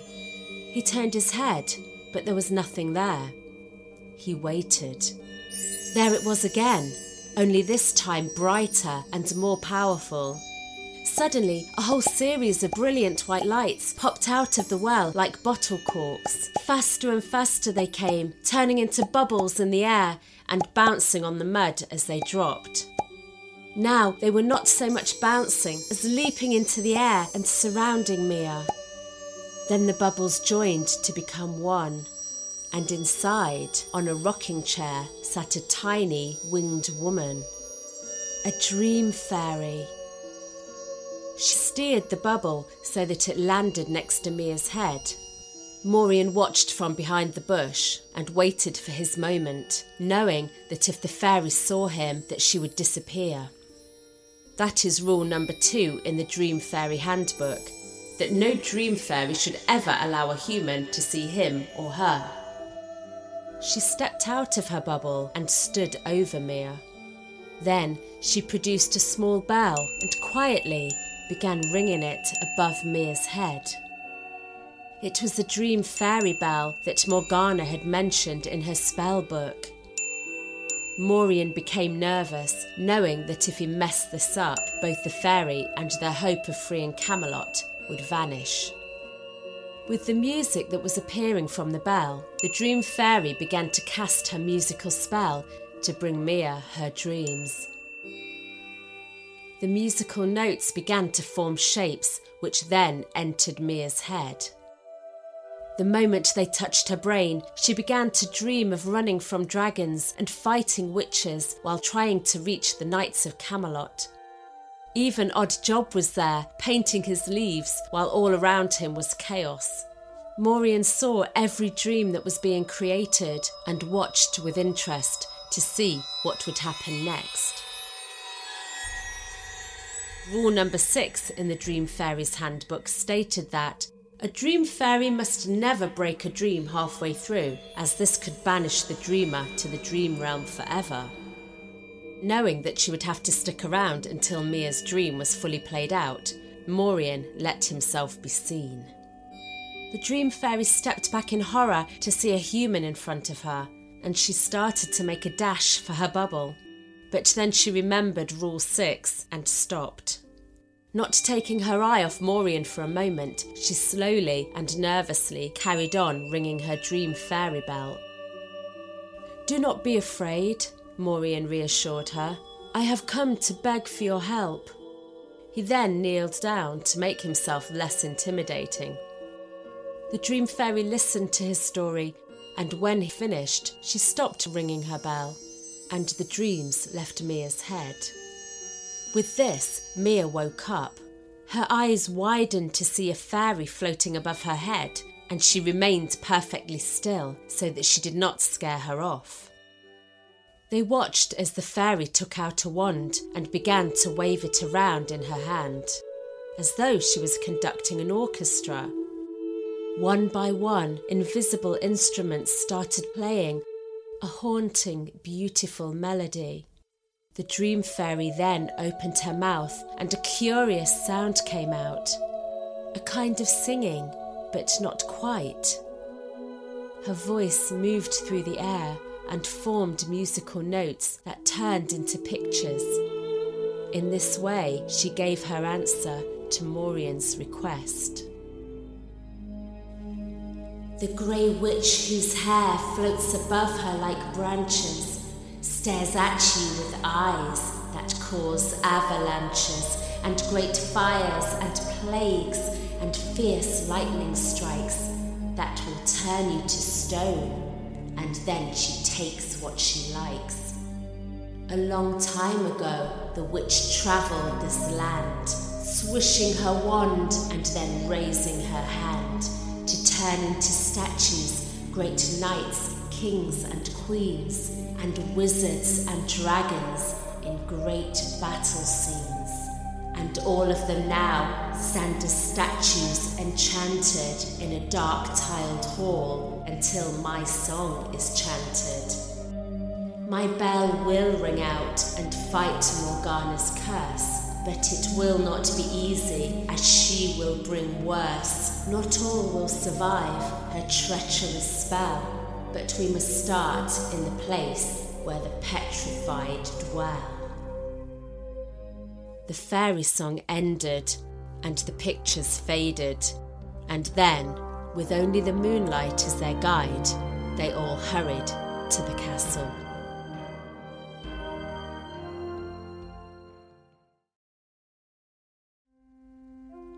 Mia and the Curse of Camelot, Chapter 11, Morgana. A spell that is starting to slowly unstitch is a terrible thing for a hideous witch.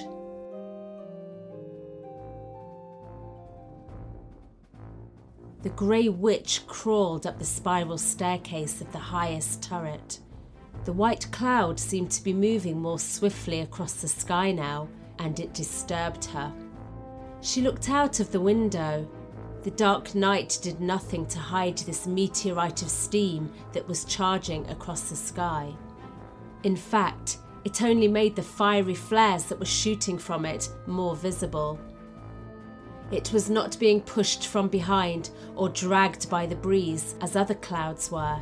This was being pulled from the front by an invisible force. Suddenly, the white turned green, and she screamed as the body of a gargantuan dragon plunged out of the mist and nosedived towards her. It bellowed, and a deadly blast of flames exploded from its mouth. Then out from the cloud came another, slightly smaller dragon, and then another. Mia, Maureen and the Dream Fairy were now at the edge of the forest and watching with their jaws dropped the dramatic display above them. When the last dragon in Tarask's army had passed over, they ran towards the castle. Morgana knew that she was in trouble. Tarrasque was part of the reason that her body was now bent and twisted. In a panic, she hobbled back down the stairs and along the dark corridors until she reached the dungeon. With a swish of her wand, the door to the tiled hall flew open. She stood motionless for a moment as the uncomfortable feeling that she was being watched overwhelmed her. She did her best to ignore it as she fumbled around for one of the candles that she kept on a shelf behind the door and lit it. She held it out in front of her to check that no one was hiding in the shadows. Since she had discovered that the spell that sealed the room from the eyes of the outside world had a great big rip through the middle of it, broken by an unfamiliar force, she had lost some of her nerve. She walked among the statues, still with the feeling that she was being watched. She was right. The white, expressionless eyes of her victims were following her across the room, still living a half-life inside their stony shells. Before she could take on the might of Tarrasque, she needed to check that old age had not weakened her power. She closed her eyes and called the incantations that surrounded the statues to her.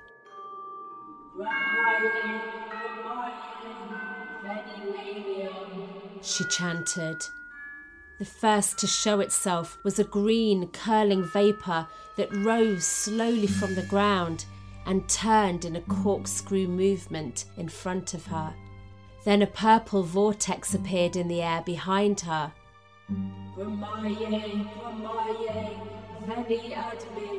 She continued, and a series of shooting stars shot through the darkness and looped the statues. Morgana opened her eyes and was relieved to see them.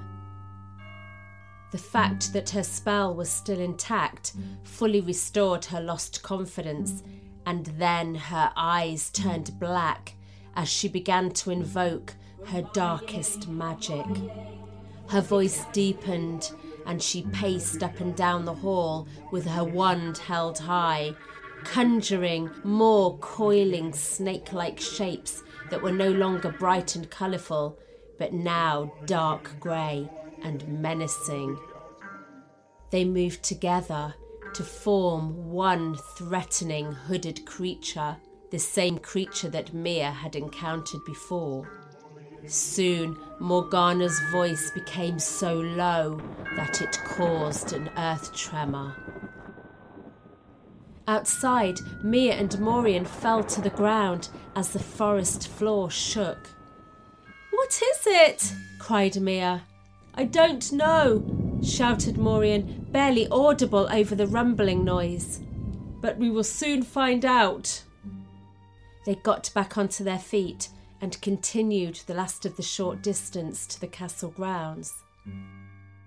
In the tiled hall, the statues were beginning to tremble, not because of the vibration of Morgana's voice, but because they were being called to battle.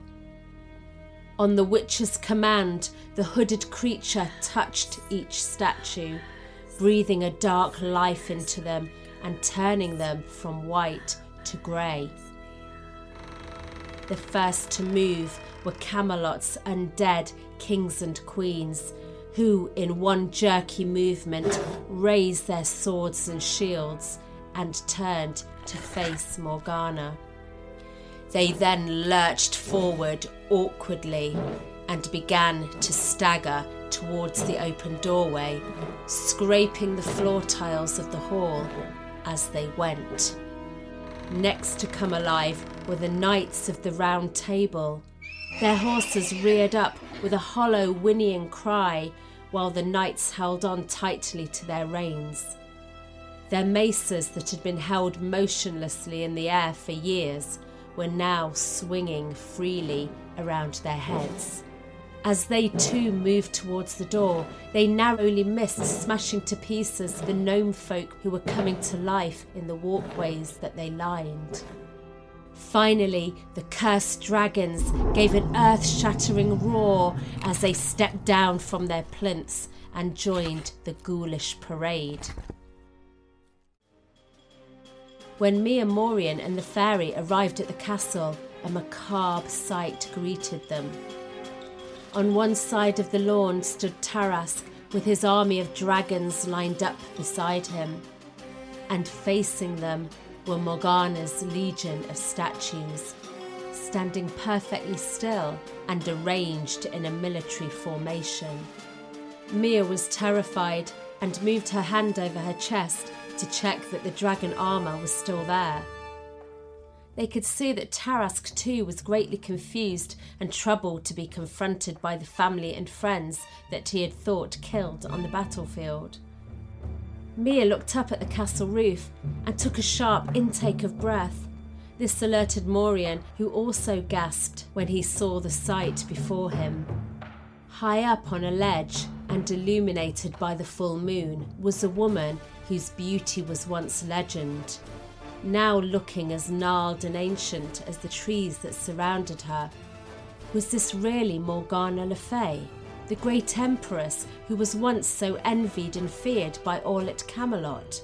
She was surveying the battlefield from above. The wind blew her long hair upwards so that it floated and separated into branches as it swayed from side to side. They waited to see what her next move would be. They did not have to wait long though, as the witch stretched out her arms to the side and with a blood-curdling cry, she ordered the statues to attack. Mia and the Curse of Camelot, Chapter 12. The battle begins. A witch that fights fiercely to rule earth and sky does not care a jot that many will die. They watch the Knights of the Round Table advance towards Tarask's dragons, countless stone courtiers staggering behind. The blades of their swords had been returned to the shiny steel that they once were, and were just as sharp and deadly. "We're too late," said the Dream Fairy. "What? Quickly, go in and break the spell," pleaded Mia. The Dream Fairy shook her head. "Alas, I cannot," she sighed. "My musical bell only talks to those who are asleep. These poor souls are awake, under an influence that is far greater than mine." Mia and Morian were devastated that their last hope was gone. Morian immediately drew the dragon sword and ran towards the impending battle, shouting, "Find my horse and bring her to me," as he went. "Come on," said Mia to the weeping fairy. "Let's go and look for Charger." The fairy bumbled along slowly, so Mia gave her bubble an encouraging prod. "Cheer up, we can still help, but we need to move quickly." Mia could see that the fairy was annoyed at such prodding familiarity, but after giving Mia a disapproving look, she began to shift much faster. Everyone from the castle was now involved in the fighting, leaving the gateway open and unguarded. Mia looked around for the guard cats, but they were nowhere to be seen. They snuck in. Tarask and the dragons held their positions as the craggy knights got nearer. Now they were only a few feet away. Morian stood alongside them with the dragon sword held up, ready for combat. "Do you think that your mortal weapons are any match for dragons?" came the air-shaking warning from Tarask as he exhaled a jet of flames over them. But the heat had no effect on the cursed figures, and they continued moving forward. Morgana's shrieking laughter echoed through the night sky as she spat out mocking insults. The dragons, on seeing Morgana up on the roof, took to the air and flew towards her, leaving Morian alone on the ground. 100 statues were now upon him, and his knight training kicked in. "Stand down!" he commanded, holding the dragon's sword out in front of him. "Knights of the Round Table, you fight for King Arthur, not the witch." Morien could smell the putrid damp mould that clung to the knights as they pulled on the reins of their horses, rearing up and then surrounding him. They stopped. In one simultaneous movement, every stone man, woman, dragon and gnome looked at him. He shifted nervously.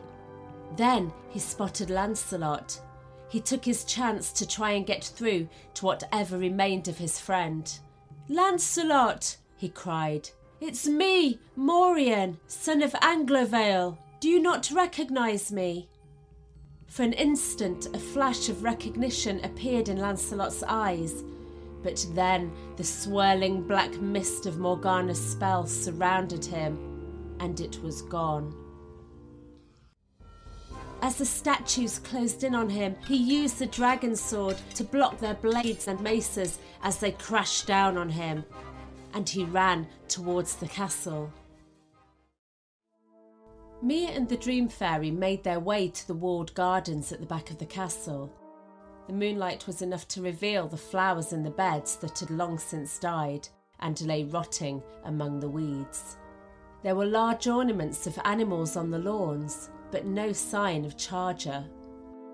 As they walked through a brick archway, they entered another garden.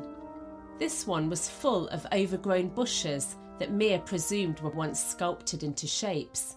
She was just about to go through an old open gate when she spotted two familiar figures standing side by side. They had carved helmets with two pointed ears sticking out of the top. "Jack!" she cried. "And Jim! Oh no!" She touched each of the castle guard cats on the nose and apologised for getting them into trouble. The sudden noise of dragons in the air above her made her jump. "We'll be back to free you soon," she said, "when it's safe." Then she and the Dream Fairy continued their search for Morien's missing horse. The pathways on the other side of the gate were even more overgrown than the gardens, and prickly brambles grew across them like spider webs. The fairy floated over them while Mia did her best to push them down with her feet and walk through them.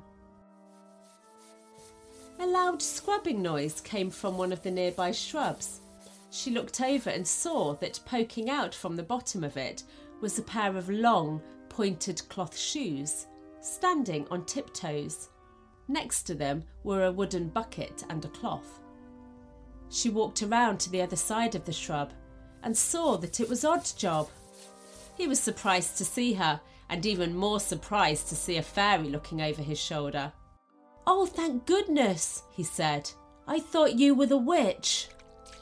He was cleaning one of the statues by the light of a candle that he had attached to his bucket. A terrifying cackle rang out overhead. "It's okay," said Mia. "She's still up there." "What are you doing, Job?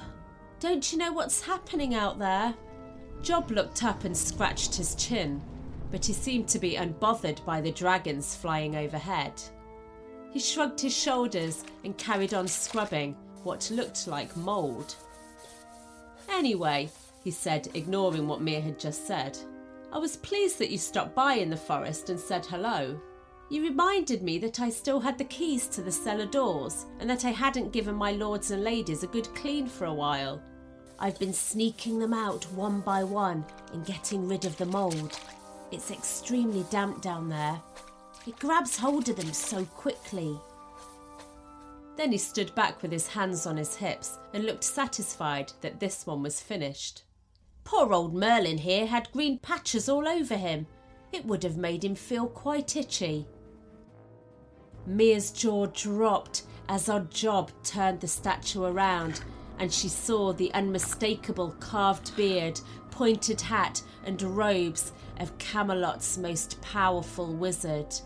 "Merlin!" she shouted, jumping for joy. job, you brilliant man! I think that you've just saved Camelot." The Dream Fairy did not wait for the signal. She took out her bell and began to ring it over the wizard. Suddenly, there was a loud bang as part of the roof of the castle came crashing down. Mia, Job and the Dream Fairy ran, and when they looked back, they saw that Merlin had been crushed under a pile of rubble.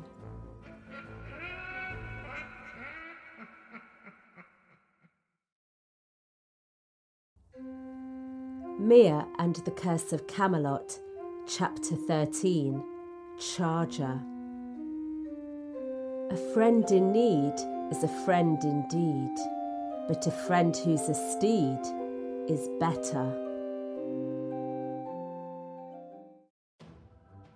Mia looked up at the castle roof and saw Morgana raise her hands towards the sky once more as she commanded a series of forked lightning bolts to come crashing down. The dragons soared and swooped to avoid them as they opened fire on her with a barrage of fireballs. Without hesitation, Morgana made a circling motion around her body, creating a protective shield that caused the flaming missiles to explode on impact.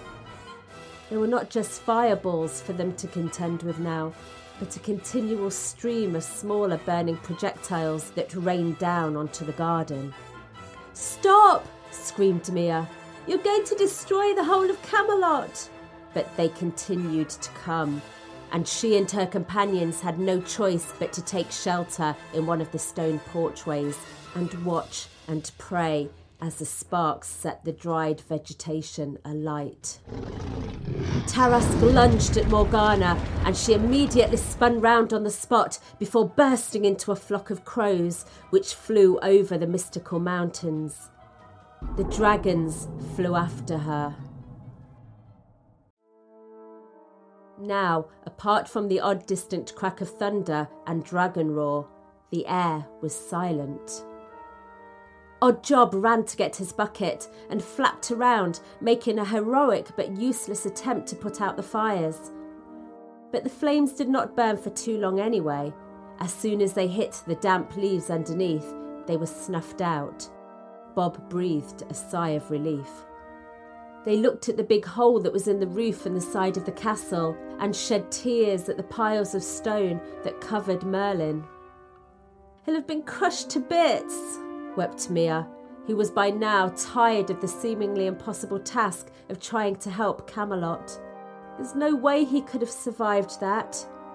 The Dream Fairy tried desperately to find a small gap to squeeze through to try and help the wizard, but there was no way in. Mia and Bob agreed that they must at least see and started digging through the rubble. Morian clambered over the bricks that had fallen inside the castle and narrowly missed him. The clunk, clunk sound of the statues hunting for him was getting louder. They were now inside the castle as well, and he knew that they would soon be upon him. He climbed out of the hole where the kitchen once was and ran through the gardens towards Mia. He was pleased to see his old friend Bob, but there was no time for a proper greeting. "Did you find Charger?" he asked Mia. She quickly explained about Merlin. "I presumed that he was with the other statues," he replied. The sound of the clunking got louder. "We must move swiftly. Leave Merlin for now. I need my horse if I'm to stand any chance against our cursed friends," he said, ushering them into the next walled garden as the statues came marching around the corner. Bob fumbled nervously for his keys and then locked the rusty gate behind them. "Quickly, we stand more chance if we split up," said Morian.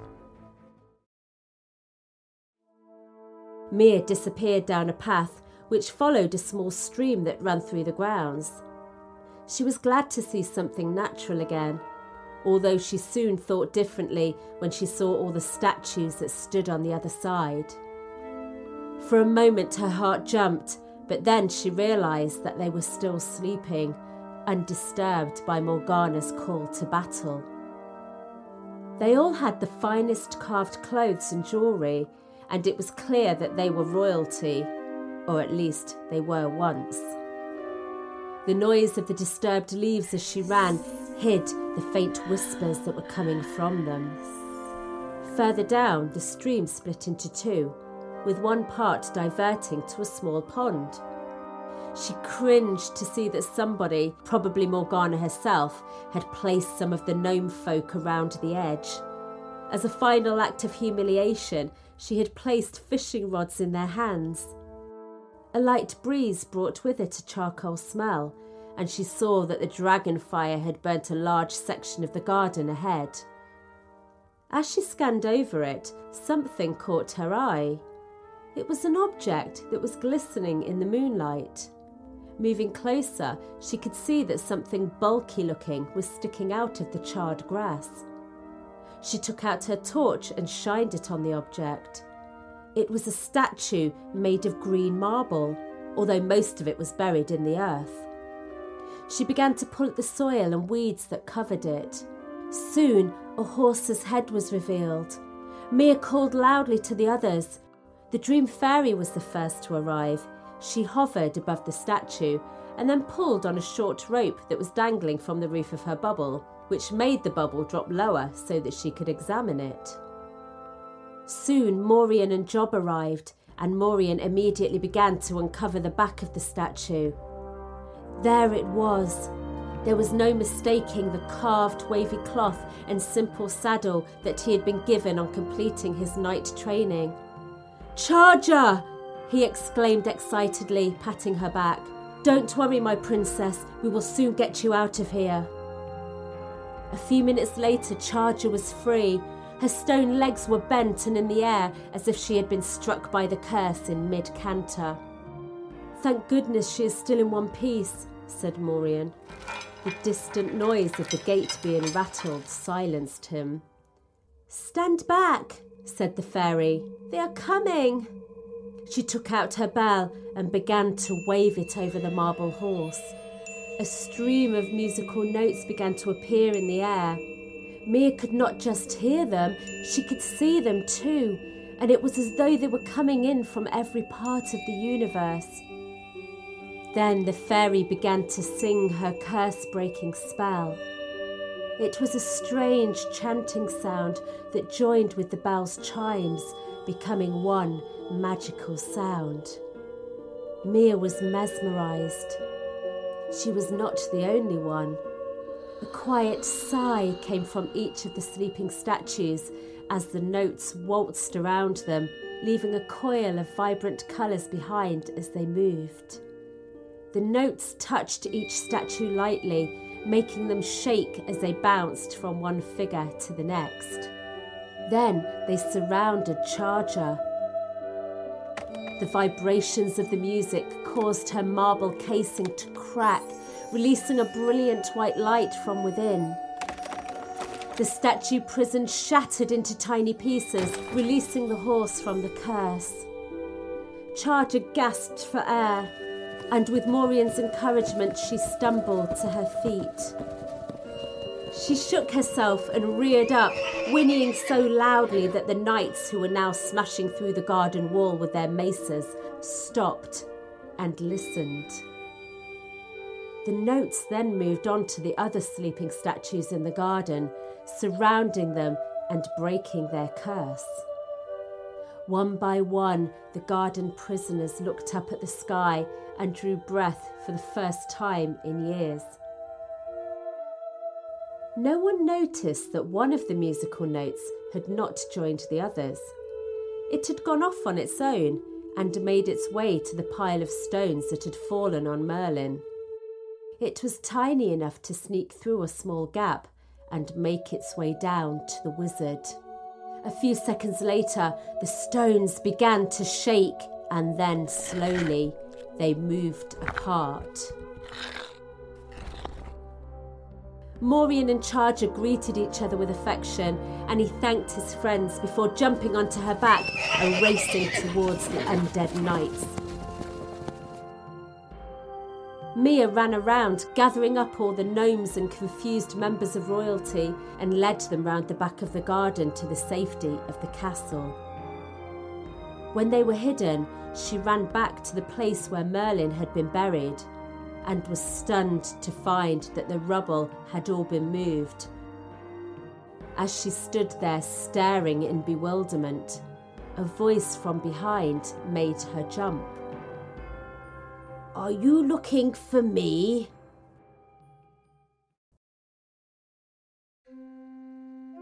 Mia and the Curse of Camelot, Chapter 14, Dragons and Curses. A dragon's sword chooses the one with the power to bring in the light during the darkest hour. Mia turned round, and there in front of her stood Merlin. His robes, which before were stony grey and still, now blew freely in the wind, their golden thread casting a warm light around him. "I'm sorry," she said, realising that she'd been standing there with her mouth wide open for quite some time. She pointed at the rocks lying on the ground. How did you get out?"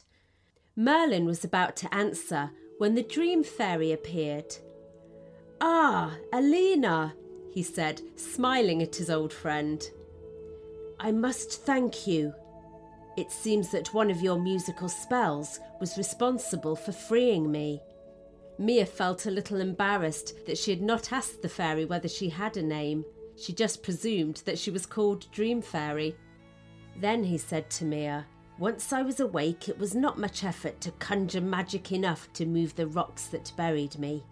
When I saw you entering the tiled hall, I felt that you were sent here to free us from Morgana's curse. I was right. I thank you too."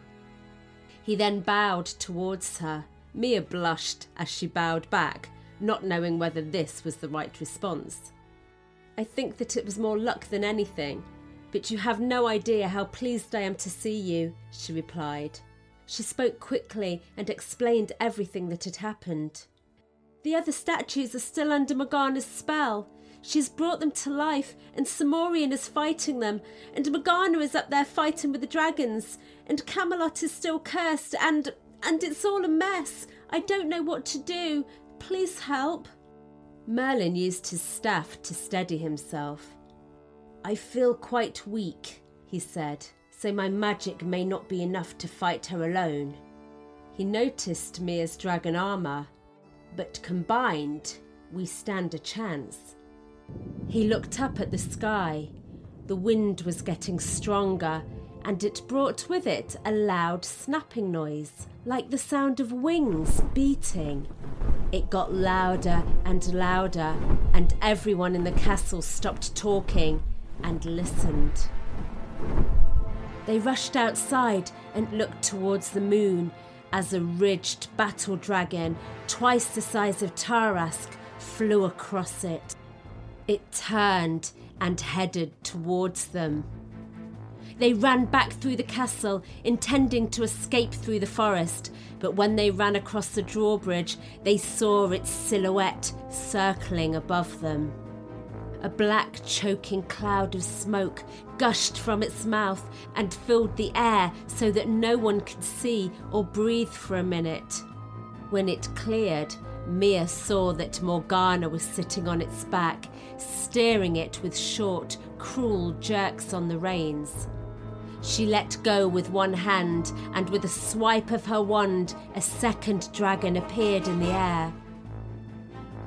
To begin with, it moved with the same slow, twisting motion as the smoke, and then long, thin, flowing rivers of boiling lava appeared all around its body, leaving islands of ash-like scales separating them.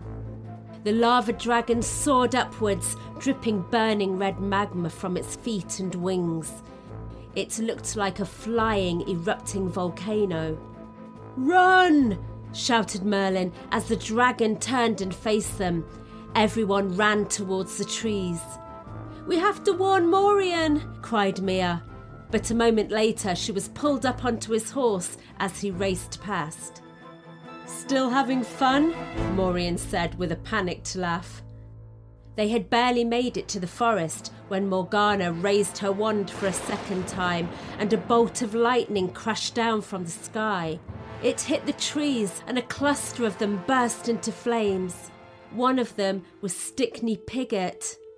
"Stickney!" Mia shouted, running over to him and trying to smother the flames with her cloak. Mia was devastated, not only for Stickney and the other Oaks, but because of the realization that her only way home was being destroyed. Morgana's voice appeared in the air. "You ripped through my magic, so now I will shatter yours." A chill ran down Mia's spine, but she tried to ignore it as the others joined her to help put out the fire. Merlin raised his staff above his head and chanted a spell. And to Mia's surprise, in flew the gloomy cloud, followed by a further 10 identical clouds. She was overjoyed to see it again. When they saw the burning trees, the clouds instantly became grey and dark. Each chose a tree and hovered above it, raining so hard that the fires were soon put out. This magic sapped most of Merlin's energy, and he had to sit down to rest. She was just about to check on Stickney, who she hoped was just sleeping, when she was disturbed by the clank, clank of the statues approaching. Morian went to drive them back and was once more thrust into battle. The freed people looked at their weapons. They were old and decaying and no use to anyone. Suddenly, there was a loud clang, and Mia saw that gnomes were appearing one by one out of the ground, led by Gobar. They were using one of Molly Mel's portals and had come armed with weapons and armour. "Hello!" shouted Mia. "Over here!" Gobar and his soldiers were carrying the highest quality shields and swords. "I hope we haven't missed anything," he said. "It's been years since we had a good fight." The gnome soldiers began handing out newly forged weapons. Soon, everyone was heading out to join Morian on the battlefield. Merlin, starting to feel more like himself, warned them not to damage any of the statue prisoners in case their injuries might stay with them afterwards. When they were lined up, Morgana and the battle dragon hovered above the warriors as she appointed herself referee. She shouted a command and the lava dragon joined the statues. There were gasps of horror from the other side when it landed, and they were forced to shield their eyes from the roasting heat that was coming from it. Morgana declared the start of the battle, and the cursed statues charged forward. Luckily for Mia and Morian's army, the statues were too heavy to move swiftly, and so they were able to outride and outrun their strikes. Morgana commanded the stone dragons to take to the air, but they were too heavy to fly, and she wailed with frustration as they hopped along the ground. Another order was given, and the lava dragon began to spray flames from its mouth, sending everyone running to safety. Only Merlin stayed where he was. He began to chant. As the wizard repeated these words, the oozing rivers of lava on the dragon's body began to slow down, causing it to weaken. And then they began to freeze, and eventually the creature turned to ice, frozen to the spot. Morgana screamed in anger as, with one last set of words from Merlin, the ice dragon shattered into pieces. Merlin then stared at Morgana and raised his staff, but she did not stick around long enough to see what he was planning. She took to the skies, landing on top of the castle. Mia ran towards Morian and shouted, "Pass me the dragon sword! I'm going up to the roof!" He looked at her curiously until she continued, "I'm no match for an army of knights, but I can cause damage to Morgana's spells. I shall fight her up there." Maureen grinned and handed her the dragon's sword.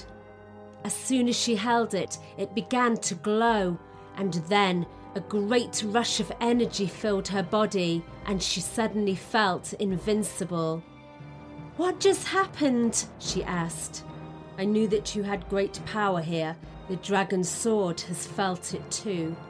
The fate of Camelot rests in your hands now," he smiled encouragingly. Mia nodded and then ran towards the castle.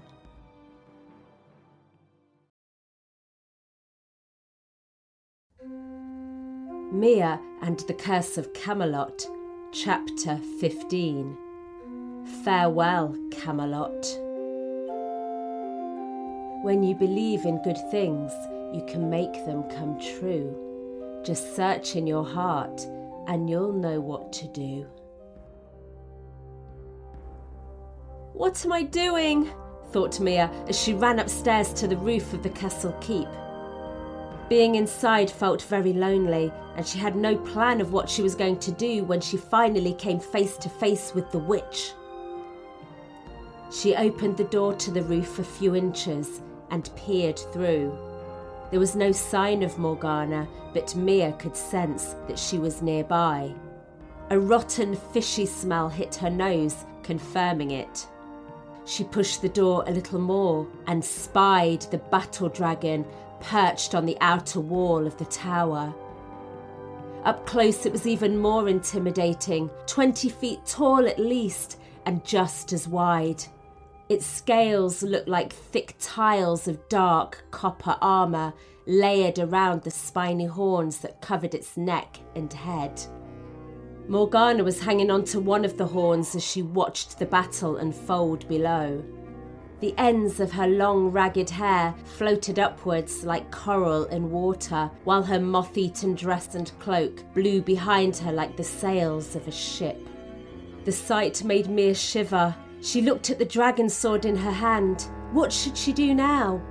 She did not have to wonder for long because, without warning, Tarask's face appeared over the ledge behind the witch and drifted silently around the tower until his toothy mouth and yellow eyes were inches from hers.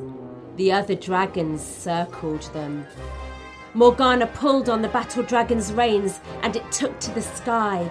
Its claws gripped Tarask and a ferocious airborne fight began. Merlin, who was still too weak to engage in the physical combat, had been busy thinking up a plan. He had been watching the knights and the gnome-led army charging around the statues, trying to trick them into going into the dried-up moat, which was deep enough to trap them. But Morgana's magic was too clever for that, and they were not falling for it. With no other plan of how to deal with them without hurting them, the Camelot army were becoming discouraged. Seeing that Tarask had taken Morgana's attention from what was happening down on the ground, the wizard summoned what little magic he could. Holding out his staff in front of him, he brought the end crashing to the ground, and immediately the earth began to tremble. And then the lawn swelled up like an ocean wave before dipping down deep below the surface. Up and down it went, sending everyone on the battlefield toppling over. When the last of the statues had fallen on its side, Merlin ordered the ground to calm. Without delay, and while everyone felt confused and seasick, he conjured a green ball of light and rolled it along the ground.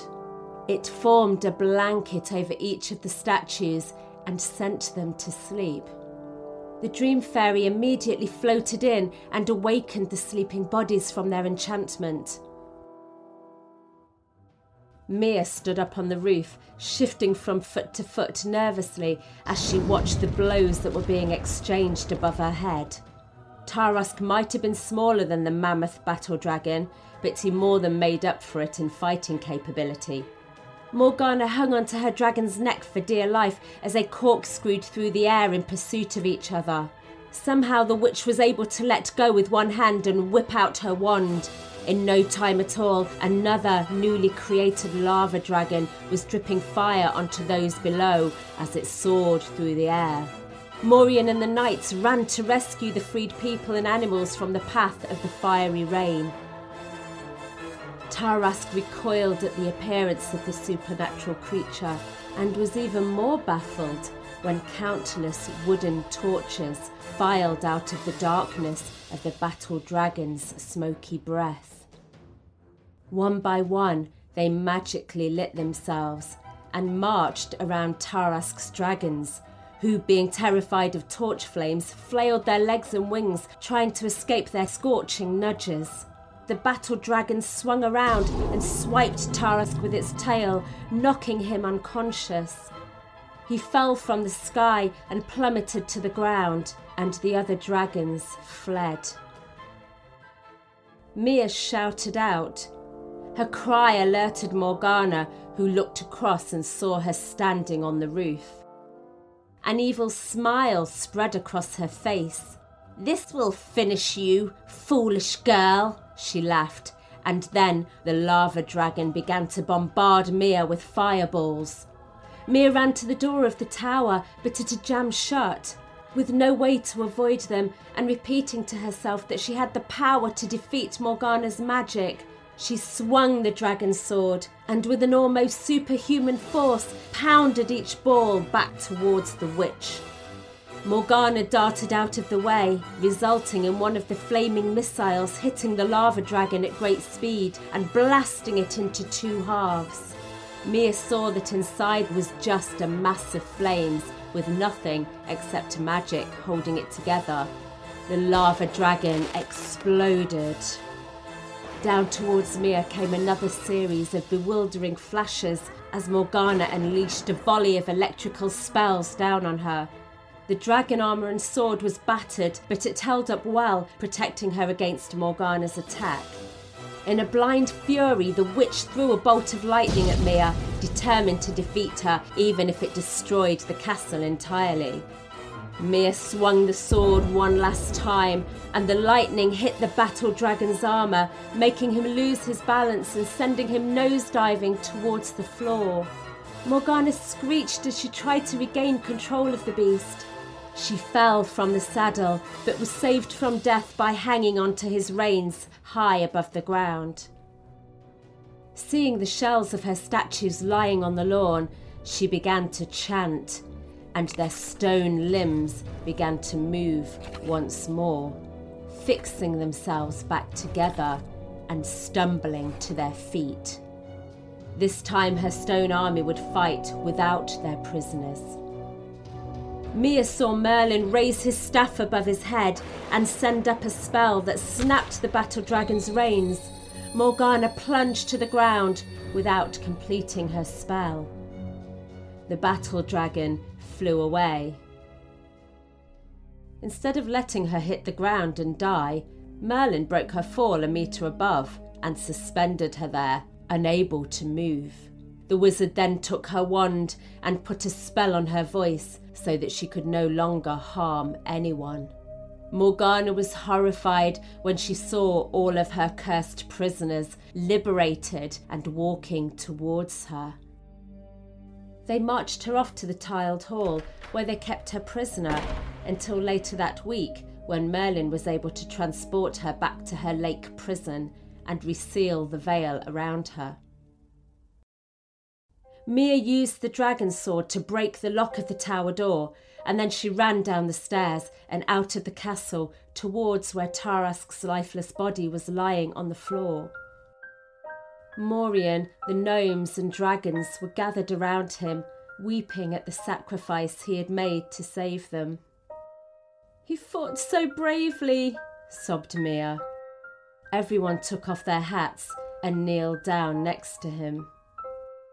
High up in the mystical mountains, Molly Merle was staring into her magical crystal well, watching the events in Camelot. She picked up her broom and her wand and jumped into one of her portals. Within moments, she was standing alongside the mourners. "Goodness me," she said, looking at all the destruction. She looked down at Tarask and without hesitation, she waved her wand towards the castle. Magical blue water started to rise from the moat until it was full. Then, using one of Oddjob's buckets, she poured some of the water over the dragon. They all stood back as his body began to glisten with blue sparkles. And then, in a breathtaking moment, his spirit rose from his body. Next to him appeared the white stag. "He's come to take Tarask to his next life," whispered Merlin. "He looks very peaceful," Gobar sniffed, trying to hide the single tear running down his face. The stag bowed to Tarask, and then the two ghostly creatures bounded through the sky and towards the golden beams of the rising sun. "Where are they going?" asked Mia sadly. "The stag is taking him back to another moment in time where he was happiest," said Merlin. Mia was confused, so he continued. "All of our happiest moments are kept and stored away. Then, when it is time to leave this soil, we simply choose which of them we want to go back to. We never really die, we just move to a different time." "So while we miss them," Mia said, "somewhere in time they still have us, and we still have them." "That's right," said Merlin, "but we have to wait for the white stag to come and lead us there, for only he knows where they are kept." This thought comforted Mia, knowing that somewhere in time she was still with her family. The green forest dragons arrived at the castle and scurried around nursing everyone's wounds with an ointment of herbs that they had brought from the dragon realm. Molly Mel soaked some of the leaves with her magical well water, forming soothing bandages, and the dragons placed them over the charcoaled barks of the burnt trees. "This will do the trick," she said, as the potion trickled down their trunks and onto their roots. As soon as Stickney Pigget felt the tingle of the ointment, he woke up. "That's better," he said, shaking himself awake. He blinked his large eyes at Mia and smiled. "I do apologise. I fell asleep. I hope that I didn't miss anything." Mia laughed. "Don't worry, Stickney. You didn't miss a thing." The whole court turned towards Mia, Morian and the Dream Fairy, and with their hands over their hearts, they bowed in gratitude. The fairy, seeing the first colours of daylight appear, returned their bow and then waved goodbye as she floated away. Oddjob strode past Mia and Morian with a ladder tucked under his arm. "There is much to do," he muttered as he briefly stopped and looked up at the collapsed roof and walls. "I had better get started," he said with a beaming smile. Mia was pleased that the caretaker was finally going back to the life that he loved. In the gardens, the gnome folk busied themselves capturing the final wisps of Morgana's magic and throwing them into the blades of a giant portable mill wheel, which then revolved and dragged them deep underground. King Arthur looked thoughtfully up at his castle before making his way back towards the entrance. Jack and Jim, who were now back standing guard, bowed low as he walked through.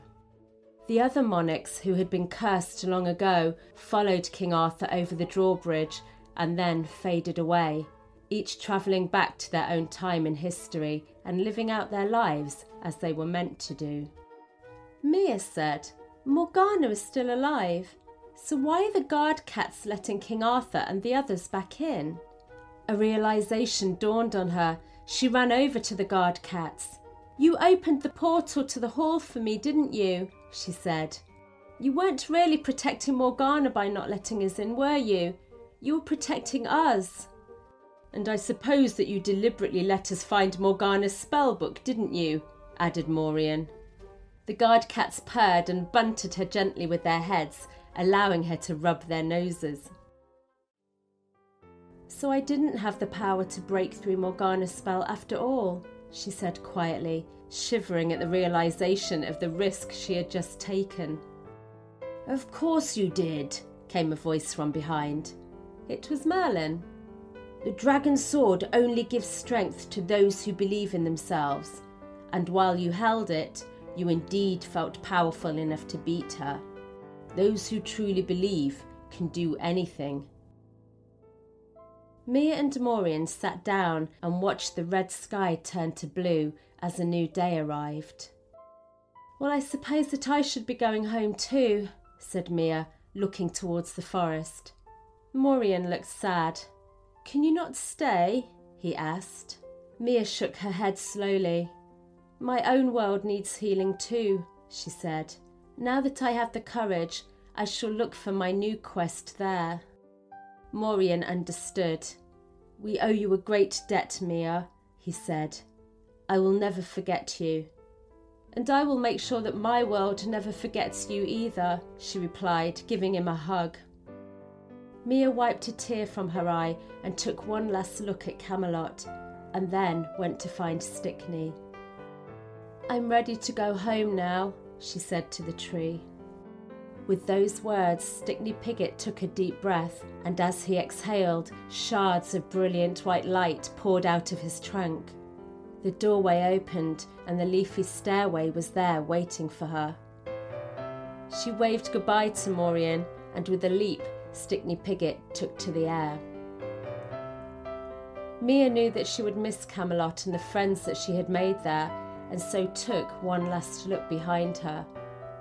She was overjoyed to see the white stag and Tarrasque flying past, and that the twilight travellers were following them.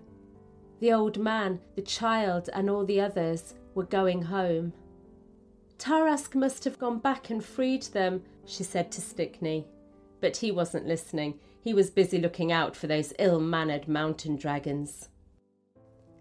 The oak tree landed back on the playing field near Mia's house, and she could hear Cairo barking nearby. As she walked down the magical staircase, she noticed that the bookcase had disappeared, but Sir Maureen's book was lying on the floor. She picked it up and opened it. The pages were no longer blank. They were filled with words telling the story of his life at Camelot. And as she promised, later that day, she left it at the library for others to read.